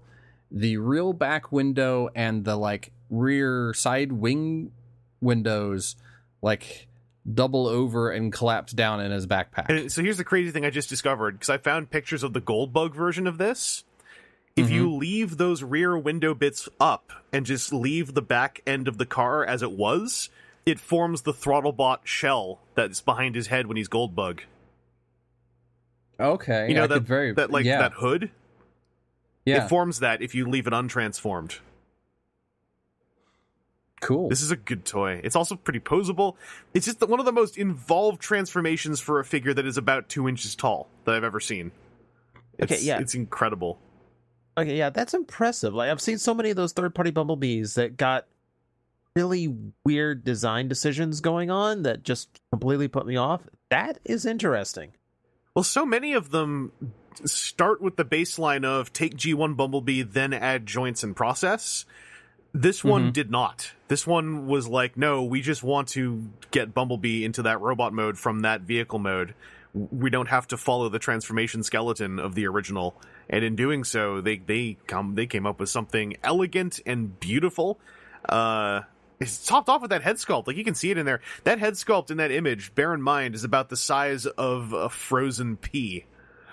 And it looks that sharp in person. Like, this figure stole the show. People from all walks of fandom life, more than one different fandom demographic, were all touting this figure. Everyone at the show was carrying one of these. Or at least every group of people, someone had this in their hands. It was like 30 Canadian on the show floor. It was a perfect impulse buy price. It was the same price as ordering it on eBay from a Chinese seller. I could talk for days about this little thing. It's it's incredible. Do you want me to actually talk for days? I mean, I could. No, that's okay. Okay, No one ever I wants got to places to be just tomorrow. kind of hung. Sorry, I was okay. I was catching a different thing elsewhere. But yeah, so got those. Got Outback and Cindersaur, which I have opened, and hey, what do you know? They're pretty much exactly the same as their. Are you saying the their, retools? Their remolds? Yeah, they're straight up repaints. Who'da thunk it? But I got it at the basically buy one get one price unintentionally. Yeah, Aaron accidentally haggled. Oh, nice. And then inadvertently strong-armed a seller afterwards. So, in case, I don't know if we actually said it in a recorded medium. So, it was like, as I was walking around the beginning, there was a dog in the background. In the beginning. Dog really hates haggling. So, and then I see a gentleman that had, I want to say he had like 5 Outbacks and 4 Cindersaurs. Sitting on his table, and he had written on a card in front of them, Outback and Cindersaur, $18. And I was thinking, hey, that's a heck of a good deal. And so I said, hey, how's, can I get on some of that? And so he turns around and grabs the 2 of them, and I hand him a 20, and he's like, no, it's $18 each. And he turns around and sees that it's the way that it's written. It could be confusing as the 2 of them for $18. And he's like, oh, no, that's supposed to be each. I was like, oh, no, that's a little bit rich for my blood, but I think you'll sell them, because this was like first thing Saturday morning. And he's like, no, that's what I have written there, and as dumb as it is, that's on me. I'll sell them to you for $18. I'm like, are you sure? He's like, do you want them for $18? I was like, I mean, I'll take them. And so then I hand him the 20 and kind of make like a no when he starts digging for change, and then he hands me change. He's like, no. And he's like, it says $18. And he's like, here's your change. And I was like, oh, okay. All right then. Like a Ronin, like an honor-bound Ronin. The guy's like, I wrote this. That is what it says. So Aaron accidentally strong-armed the guy and didn't even tip him. And that's the way I'm telling the story. Man, I tried. Aaron tried to not strong arm him and tried to tip him, but then Aaron didn't tip him. He slapped that back out of my hand and was like, "No, you don't." And you're like, I don't need to pay $9. I can just walk away. He's like, no, you are paying $18 and getting one of each of these, and I am fixing my sign. This is my penance. And then shortly after I walked by again, it was corrected to say each, literally with an underscore. The most honorable dealer I have ever heard of. Yeah, and that like wowed me, because I was just ready to be told, no, that's not what it is. You're dumb for thinking it'd be that way. Yeah, go away. It was a complete 180 from what I expected that interaction to be. But I'm trying to think if there's anything else. Did a whole lot better job at getting real food at TFCon rather than bar food. I did not eat bar food once, and I meant to eat breakfast there, and I just never had time. So I, without meaning to, I actually boycotted the bar this year. Yeah. And then the other thing that I guess we're not talking about on the episode. So. Yes, correct. We need to talk about that at a later time. Yes. Being kept in the dark, and it worries me. Of your own choosing. Yeah, as I said, like, you could just go... Like, it would take a minimal amount of research for you to figure out what I'm talking about. Honor bound, Aaron. The everybody sign today says 18. Well, then let's bop over to you, TJ. What's some on-topic stuff you've been doing? I saw that you were able to find something. You were given a birthday gift by the hunt gods, as you might say. Yeah, I guess that's how you phrase that. I have a new wave of deluxes, the Cinder Twin, Cutthroat, and Blot. Yeah. Which I got on eBay. Like, I found on eBay, someone listed them for under 90 shipped at a time when everyone wanted over 90 plus shipping for them still.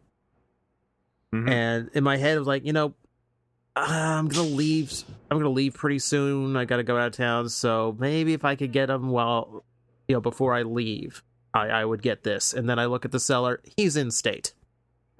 Okay, but it's still a little rich with a convention coming up, so I would only do this if eBay had one of those random, like, coupons that they've been doing lately. But what are they were running a coupon. Like the two that happened in the last month and a half? Like, the one that just happened last week. Well, the one that happened today. There's one on right now. So, but for about retail plus shipping. And then, of course, the day they came in, I went to my Walmart and, oh my god, they actually have them in stock. After, like, literally 3 months of nothing. Yeah. Because that's how that always happens. Yeah, Cutthroat's the easy one to get out of the way. He's very basic. The best I can say is he's very G1 accurate. Yeah. And, in both modes. He looks good, don't get me wrong. I like him, I like posing him because I dig a figure with some wings for a silhouette. Man, I wish his beast mode did something else. Yeah, it's just very it's very a box with beast parts stuck on it.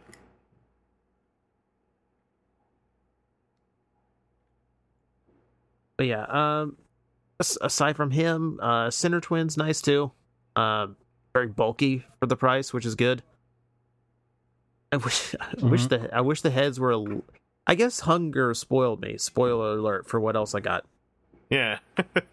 Because hunger spoiled me for a 2-headed land dragon with more posable heads and necks. It's well enough. Well, it's well enough for a deluxe. I kind of wish that like the back joint was also ball jointed. Yeah. If that was, it'd like pop another 20% or something. I feel like now that we're getting the add-on kits for Volcanicus and Abominus, like one of the I wonder if someone who hasn't shown their hand yet is going to be like, also we came up with more jointed beast parts for the Terracons. You know, like more posable Sinner Twin necks or something. I wouldn't expect it. Yeah, except for so many of them would also be like, you just have to knock out these 8 pins. Get a whole punch and just, make an evening of it. Take a swig of whiskey and get that liquid courage up, and then you wake up, you got holes in your hand, holes in your table. Get a hole punch, a sledgehammer. Okay, the winner of the wave is Blot. So I've heard. It's 2018, and I'm in love with a Blot toy. So is, my entire Twitter. So you've heard... Didn't you have the opportunity to mess with my Blot? Me? You. I don't know. I don't recall the opportunity coming up. Did you got to my room at the hotel, right? I don't think I ever actually went to your room. It was just everybody else. Okay, yeah. I had all of them there. Oh, I mean, whatever. I'll find them. But now that you're mentioning it, I never actually went to your room that entire TFCon. Everyone kept coming to mine. Okay. Yeah. That's weird. But no, it sounds like Blot is solid. It sounds like I know people who only bought Blot and they're happy. Oh yeah, I can see why. It helps that he transforms in a way that no other combiner war style figure I've had actually transforms. He's doing something different, and it turns him into this big plastic meatball of a beast mode. I'm kind of happy about that, given how third-party Blot was the best of the third-party Terracons. I can remember liking the Blot toy from the Prime Legends figures a lot too. Yeah. It just feels like, because Blot is the one that's in G1, I have no idea what this thing is. It just feels like the runner-up to all these others who have dragon modes and things. I feel like everyone puts some extra love into Blot now. Yeah, well, the joke is, it's the nose monster, but then everyone starts to go no, he's the friggin' nose monster. Mm-hmm. Mm-hmm. And I think when sort of collectively, third party and official, all kind of went what if he's a troll? What if he's an ogre? Yeah. It's like they fixed it almost. Mm-hmm. Yeah, I can remember we were so, up on that, really just super clever hand transformation that gives him the big claws, and it's he's so much more than that. Yeah, Aaron went off about that hand transformation at multiple people this weekend. Mm-hmm. And always with this glimmer in his eye as he's talking about that third finger. And it's I mean it is a smart idea. It's very simple, but it's very smart. Mm-hmm. That's how I'd put it. So those all worked out well enough. And currently they are combined because I did get Hunger and Elita 1 as well. Mm-hmm. I will echo the sentiments of Aaron. Hunger is great. He does have elements of Silverbolt, but he wears them in a way that I don't feel like I'm playing with the same toy. And Right. Mm-hmm. for as much as photos I could go, he's just laying on his back. I gotta tell you, like, when he's not in Abominus form, he spends more time in his beast mode. Because I really like how expressive the dragon heads are. They went all out on those in a way that, and I guess in part because they are forming ankle tilts as well. Yeah. But because of that, like they are very expressive. You know, for what is ostensibly the figure's most expressive part, it's his faces in this case. Yeah, and I really like how everything comes together to form up the torso mode. Mm-hmm. He's Combiner Wars in this trilogy we've got going on here is probably my favorite of the torsos. I could see that, yeah. I mean, I think that because he's got all the goodness of the Silverbolt to Superion torso transformation, but with a more playable alt mode, I guess I'd say, or an alt mode that has where on Silverbolt they would be faults. On Hunger, you can't really call them faults because it's just more beast bulk. Yeah, and the way I also really like the way that his front legs form up to not only firm up the connection points in general, but also fill out the torso armor.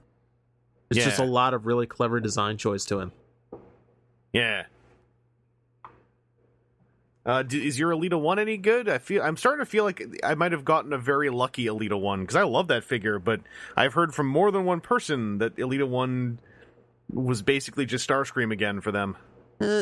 Yep. Well, I didn't get Starscream, so I don't have a basis for that. So, if you want to imagine Starscream, Yeah. Worse Elita 1. Elita 1. No, worse Elita 1 is what Starscream is. Yeah.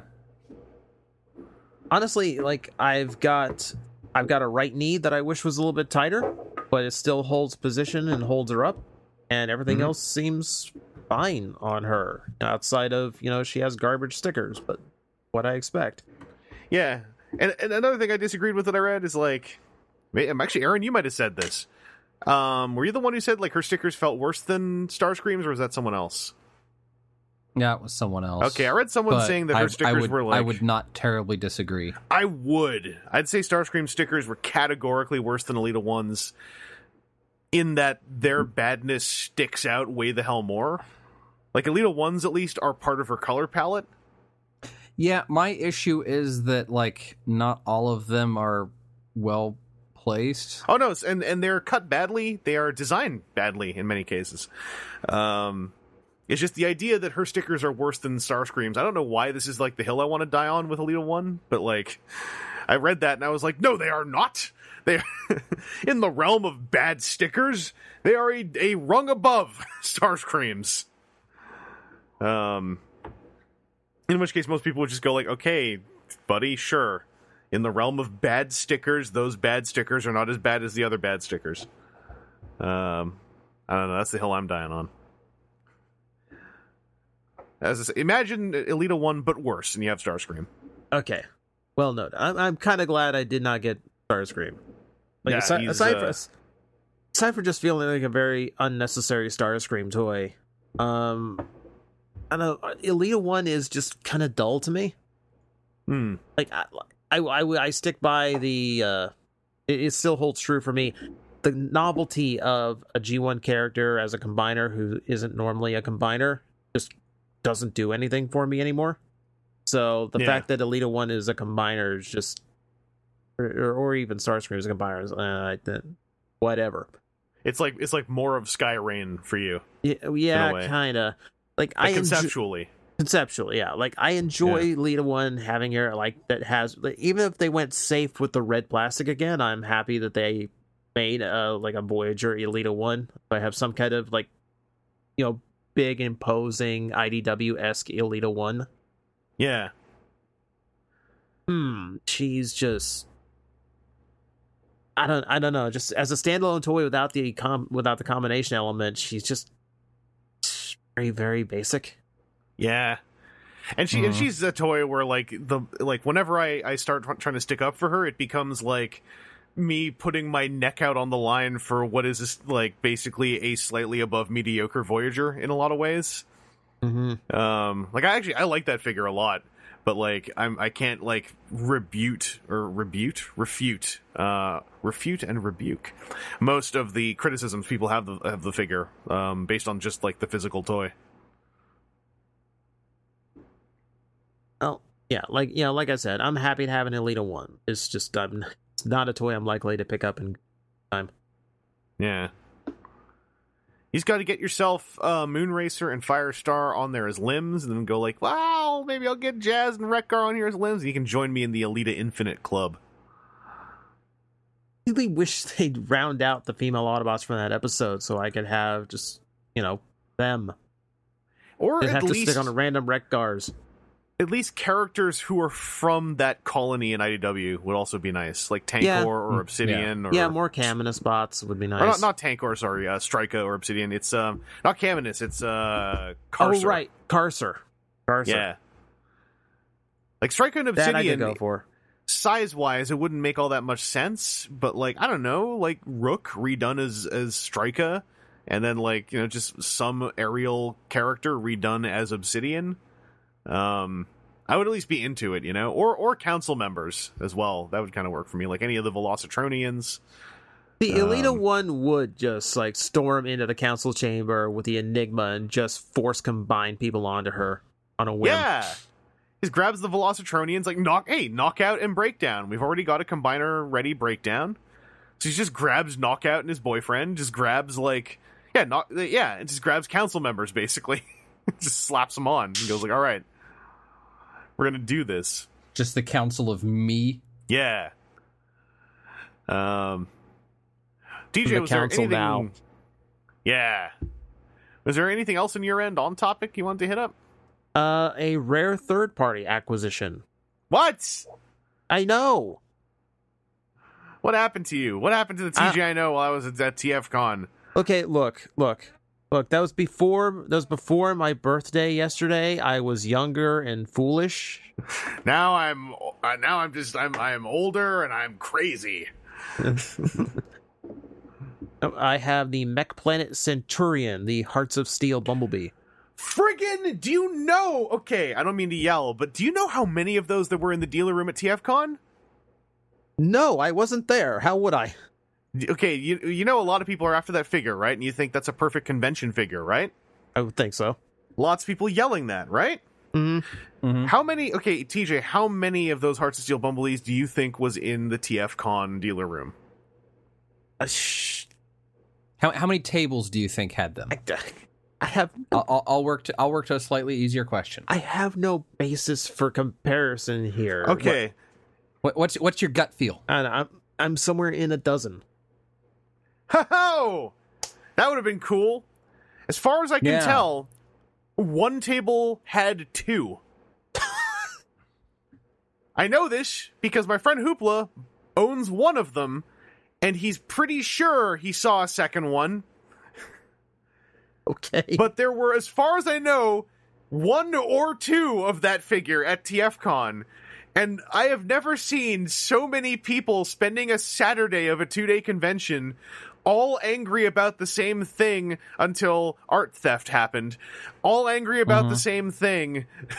Of just tons of people going like, I thought they would have seen all the chatter that everyone's down for this inexpensive impulse buy of a toy. So a whole bunch of us held off on buying it, going like, no, get it at TFCon, it'll be simple. One person found it.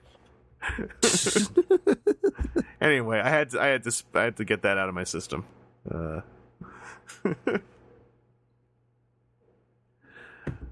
So, wish you'd picked it up because it's a great figure. As far as I know, it is. I think a lot of people wish they'd been able to pick it up. The one person who could speak to it said, yes, this is very good. So, yeah, it is fantastic. It is the time where I'm very happy that I broke my third-party rules, because I love the look of the little vehicle mode. It's a cute little steam engine, and it's a very nice transformation to get him to and from. The joints are rock solid, in some cases too solid. Oh, nice. There's elements of the transformation steps where I'm like, is that supposed to go that way? Is it okay? Yeah, I think it is. Okay, now it's moving. Okay, we're good. And everything forms up nice and smooth. He's got panels on his back that hide any of the gaps and gimbals. It's very nice. And yeah, I am hyped for that figure. It's easy enough to get online, so I'm gonna end up ordering one. But I ended up almost just because I was I still like this company a lot. When I picked up some of my small figure stuff in the dealer room, I picked up their 2-pack of Hubcap and Cliffjumper. Yeah, because I like their Bumblebee. I like Flipper more now, but I still like their Bumblebee, and so I was like, no, I'll get the 2-pack. It's got 3 jetpacks and 2 rocket launchers in it. Yeah, that company, I like what they do. They have a certain simplicity to what they do that sometimes is a bit of a ceiling on what their figures are capable of, but then they also have a price ceiling. And that Hearts of Steel Bumblebee, I think, is the most expensive thing they've released so far. That was the risk they took. It was a good risk, because it is a fantastic little figure. So have you seen the packaging of it? And it's designed like one of Takara's book style reissues. That's how they do all their packaging. They are $20-$30 figures, and I've actually been keeping their boxes because they look so nice. Mm.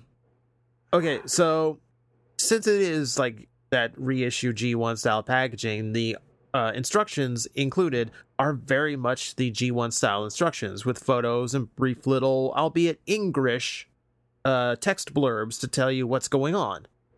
Mm-hmm. So we talked in length about G1 instructions are the only good instructions, right? So this should be good instructions, right? Yeah. These are the most garbage instructions I've ever read in my life. I can one-up you with something that I got at TFCon. Oh, I'm going to look forward to this. So the English instructions are already hilarious enough, because sometimes it is hard to follow what it's talking about. There's the fact that this sheet of instructions leaves out at least a third of what you need to do. Even if you're paying the most meticulous attention to the transformation steps, there's still stuff it leaves out, and it doesn't tell you how stuff's supposed to move from one position to another. Things just appear there from one photo to the next. It took me twice as long to transform this thing as it should have, and I still didn't get it right. He's supposed to have a weapon storage underneath for his big mallet weapon. That only happens if you take his heels that are on ball joints on the back of his feet and rotate them 180 degrees. The instructions in no way tell you to do that, even though they tell you later on how to use the weapon storage. And it does not affect the transformation in any way, so you get him completely into vehicle mode, never realize he did something wrong. Man. Because I guess because most of their other figures are so simple that their instructions kind of just hit everything. Man, yeah, that's actually unfortunate to hear. I'm surprised. Because their instructions have generally been ones where I'm like, no, they kind of hit it for the most part. But yeah, like I said, I think it's because also all their other figures are so simple.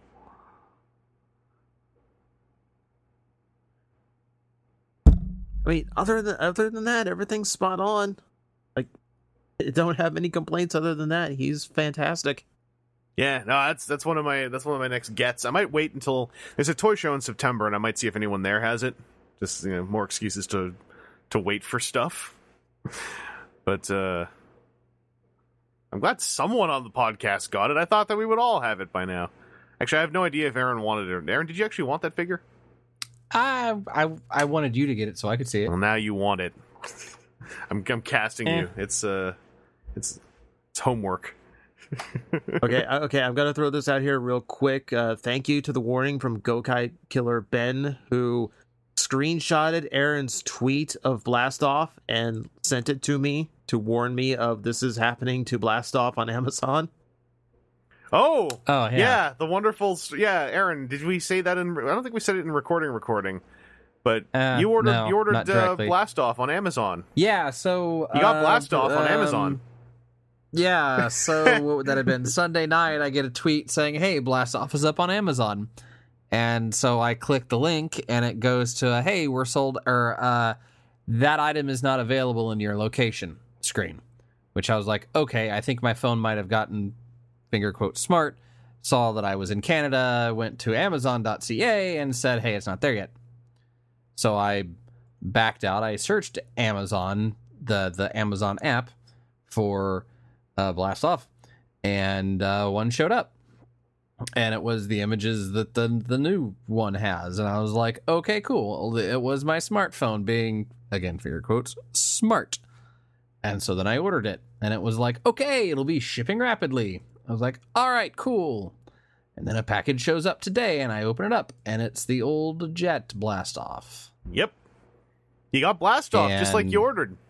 Yeah, just exactly like I ordered. And I went back, and I went, maybe I screwed it up. And I go back, and I see that the order that I clicked on is not a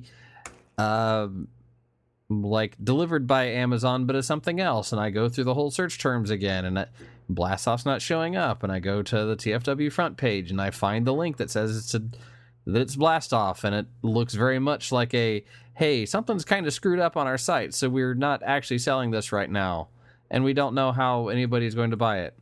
So, yeah.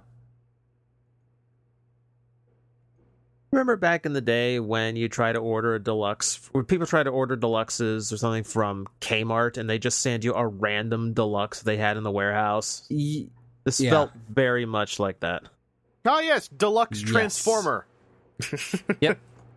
I mean, it's the same name and kind of the same line, so like I can maybe understand a little bit. No, don't give them that much. Amazon makes like $93 million a day or something. Oh, like, no, I'm not like I can understand how that would happen in a factory. Yeah. That's silly. It's kind of, I mean, understandably, sucks for you, but also it's kind of funny that like the joke error actually happened. Mm-hmm. Well, I'm going to talk a little bit about TJ. I want to tell you how I'm going to one up you on the instructions thing. Please do. So I mentioned this, I think, in one of the podcast panels. I got some X2 Toys stuff.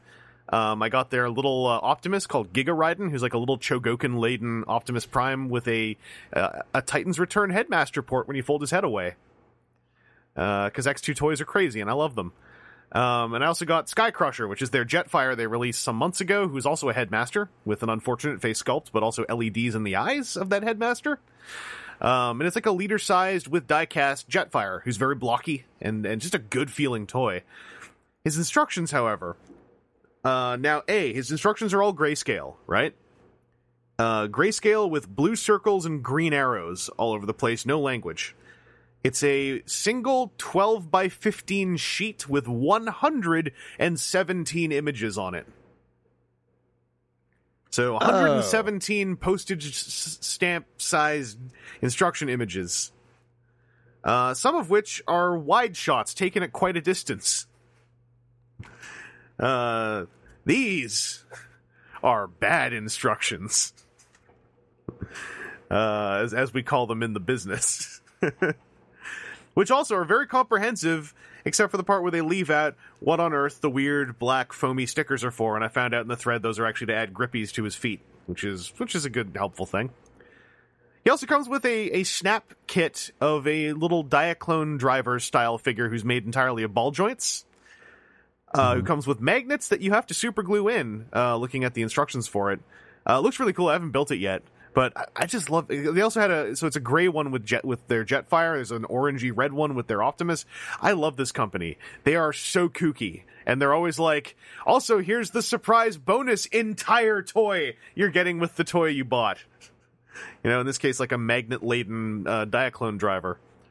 So So I wanted to highlight X2. I saw in one of the threads someone referred to them as the best company nobody's talking about, and I kind of have to agree. Their attitude and their products are really cool. Like, not perfect, but like so fun and so quirky and so very much not trying to fall in line with what, people who want to spend $500 a month on third-party toys are demanding from other companies. X2 is like, I don't know, screw them. We want to make what we want, and we want to have fun with it. And if you're along for the ride, you're along for the ride. And let me tell you, I'm along for this ride. They're putting out a replacement Headmaster for the Jetfire with a better head sculpt. It looks like it is coming with an exosuit for Titan Masters as well that can also transform into an armor backpack for their Jetfire. 'Cause they crazy! I love them. I also opened up some of my exclusives where I wasn't sure if I should have bought them. I opened up the Grimlock Steel Core, Severo Core, and I didn't know that his retooled claws had double hinges, and I thought I had broken them until I realized that part was supposed to move. And also, it turns out I still really like Steel Core. I was worried. I was like, I love Steel Core, but it's been like 6 years. Am I still going to love this? And I actually still love it. It's a very satisfying toy and transformation. And I popped open the 3 exclusive Ocular Max cassettes. It's basically one of each mold. I mostly wanted Enemy, and then I ended up getting the Cobalt Sentries. And I liked all those molds. So I was like, no, I remember now. I actually really like these molds. But then the more I look at them, I'm also like, don't know if I actually needed Cobalt Sentries, because I like their molds, but when I'm looking at them on my desk, I'm like, man, I love these, especially when they're Ravage and Laserbeak and Buzzsaw. And like, I already have those. So maybe I didn't need to pick those up. But Enemy makes me happy. And I didn't realize till I got home and opened them up that like, oh, Enemy came with the pile drivers with those little servo motors or whatever in them, so they actually oscillate. And the little display stands. That's pretty cool. There's other stuff I got at TFCon. I got Magic Square, Inferno, and Grapple. Those are very solid. But I think I talked about those at the Sunday panel. And I'm not going to try to dig in my memory for tons of other stuff. I got lots of art actually in the last minute. I got Alex Milne had this really cool Unicron print of his, the reveal image for IDW Unicron from a couple months ago. He got it done on like 80-pound paper, I think it was. It's really heavy paper. It looks awesome. Got some stuff from Nick Roche and from Sarah Petra Durocher, from Josh Perez. Got a couple of really cool Beast Wars Perlers with magnets on the back so I can stick them on my fridge.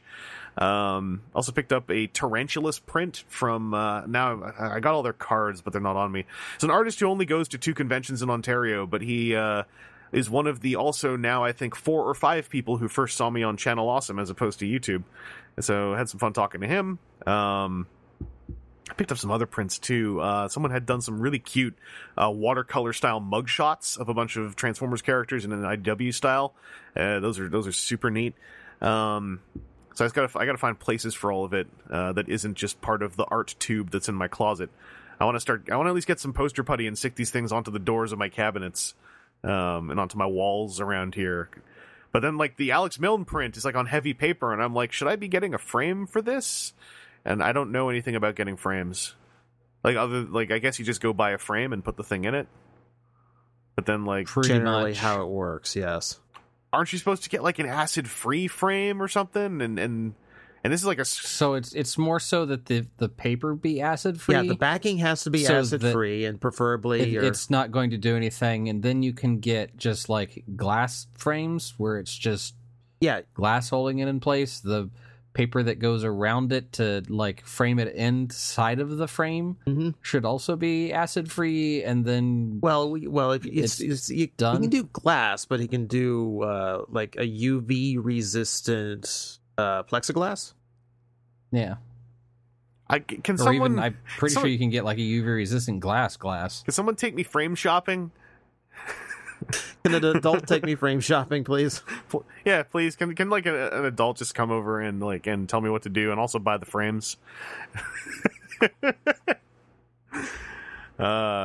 Just go to a frame shop and hand it. I don't know what this is. Help me. Fix it. What else? Oh, something that my mom had picked up at a toy show in BC and I brought back here, and I didn't open them up until like yesterday. But do you remember Reveal the Shield Perceptor? Mm-hmm. My mom had found a dealer at the Cherry Bomb Ultimate Toy Show who had the Japanese version, and I am one of 2 people, or maybe 3 people, who actually likes that figure. So I got the Japanese version now, and I popped him open, and I transformed him without instructions successfully. And I realized at the very end, I was like, oh right, the part that everyone hates is where his arms are attached to a backpack that does not really lock into place. So it's really easy for his backpack to flip open and take with it both of his shoulders. And that is a problem. But I still really like this figure. I love the way he looks. He's got this, I love his head sculpt, like his very very like long-faced, just like monotone head sculpt. I love his proportions. I love his shoulder rocket launcher with the kind of meaningless crosshairs thing that's behind his head. I still like this toy. Lots of people don't. You all have Titans Return Perceptor now. It's probably better, but I like Perceptor who turns into a, what do you call it? The truck with the tracks on the back. There's a name for those. A half track? Yeah, he turns into a scientific half track. I like that figure still.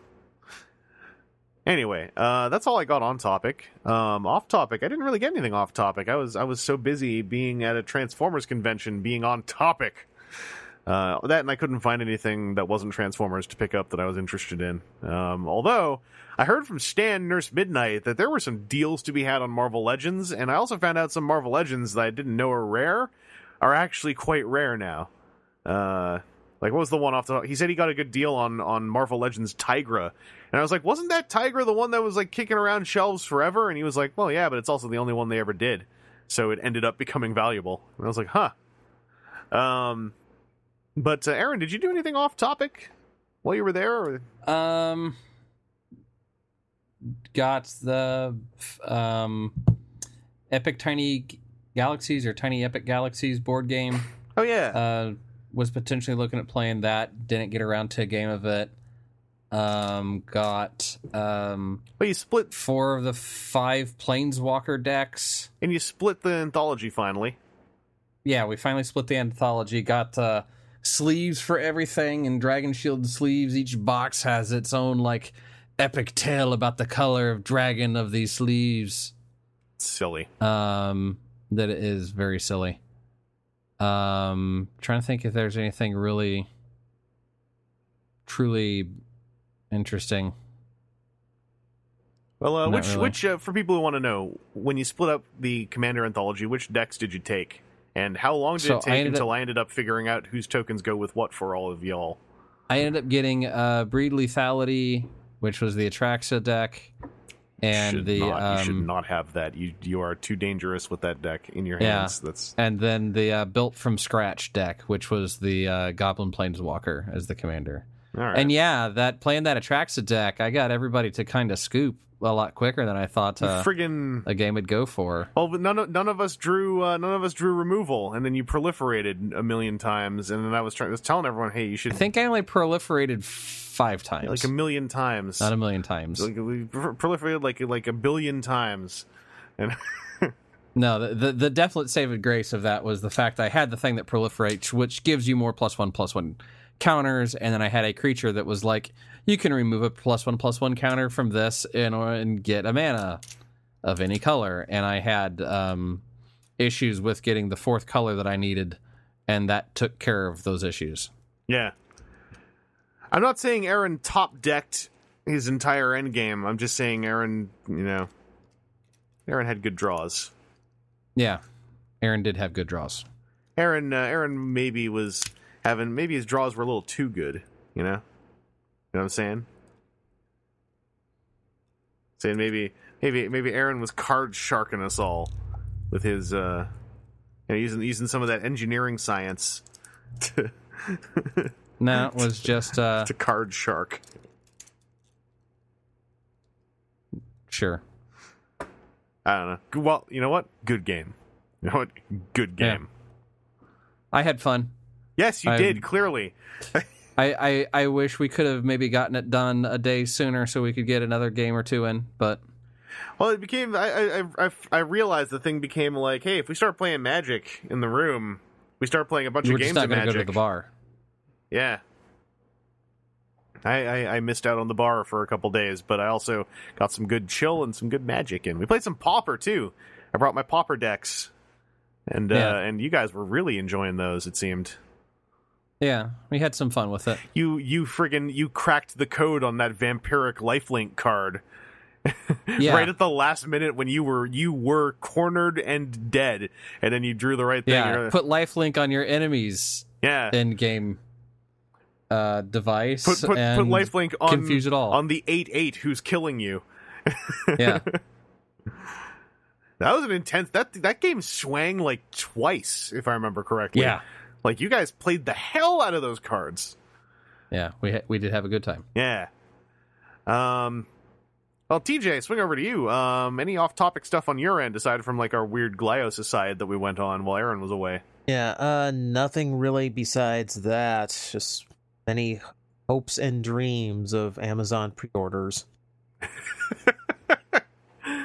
And hopes that you do not get a perhaps jet-styled blast-off, I'm guessing. Yeah, that's. I mean, I can just send you mine so we can just like short circuit that. You can just return yours for you. What? Like, all right, cool. Yeah, I didn't really do any like. For me, off topic was getting to see my Pauper Magic decks actually getting played and getting to play them against each other and seeing that they were actually really fun. And playing some Commander. I want to try my Muldrotha Commander deck again because I was digging it, but I was playing next to friggin' Luke Harbinger, who brought like all of his much fancier than mine decks, and that game went strange. I think Josh Barricade64 ended up winning that with one of Luke's decks because he ended up with a 12/12 trample commander and then a Hydra whose power kept doubling every time it attacked. And on the final turn, the Hydra was like a 128 Hydra. It was rude. It was good. It was good, though. So I guess that brings us to the end of the show, episode 520. So thank you all for joining us. And if you've been here since the beginning, thank you for joining us for potentially 10 years. We're all in the window of having joined us for 10 years. Aaron, thanks for popping in, for reminding me we technically still had to record an episode also after TFCon. Mm-hmm. And TJ, thanks for joining us, and it's kind of your one free night before MetroCon. Yep, it's on the road as soon as I'm done with this. Well, sleep, then on the road. Yeah, I was like, that's a late hour to take off, but I can respect it. Well, you gotta beat the traffic, It's that Florida rush, right? Like when the sun comes up. Mm-hmm. We'll have a lot of fun at MetroCon. Enjoy yourself. Get some of that R&R if you can.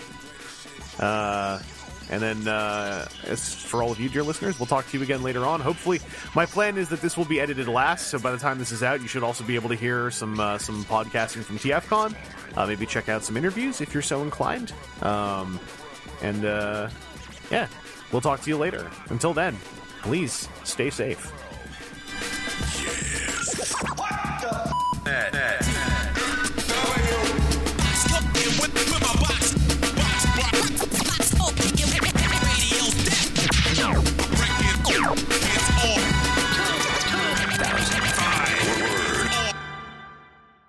Add all that up, I don't know what the f*** it means, but you got some badass perpetrators, and they're here to stay.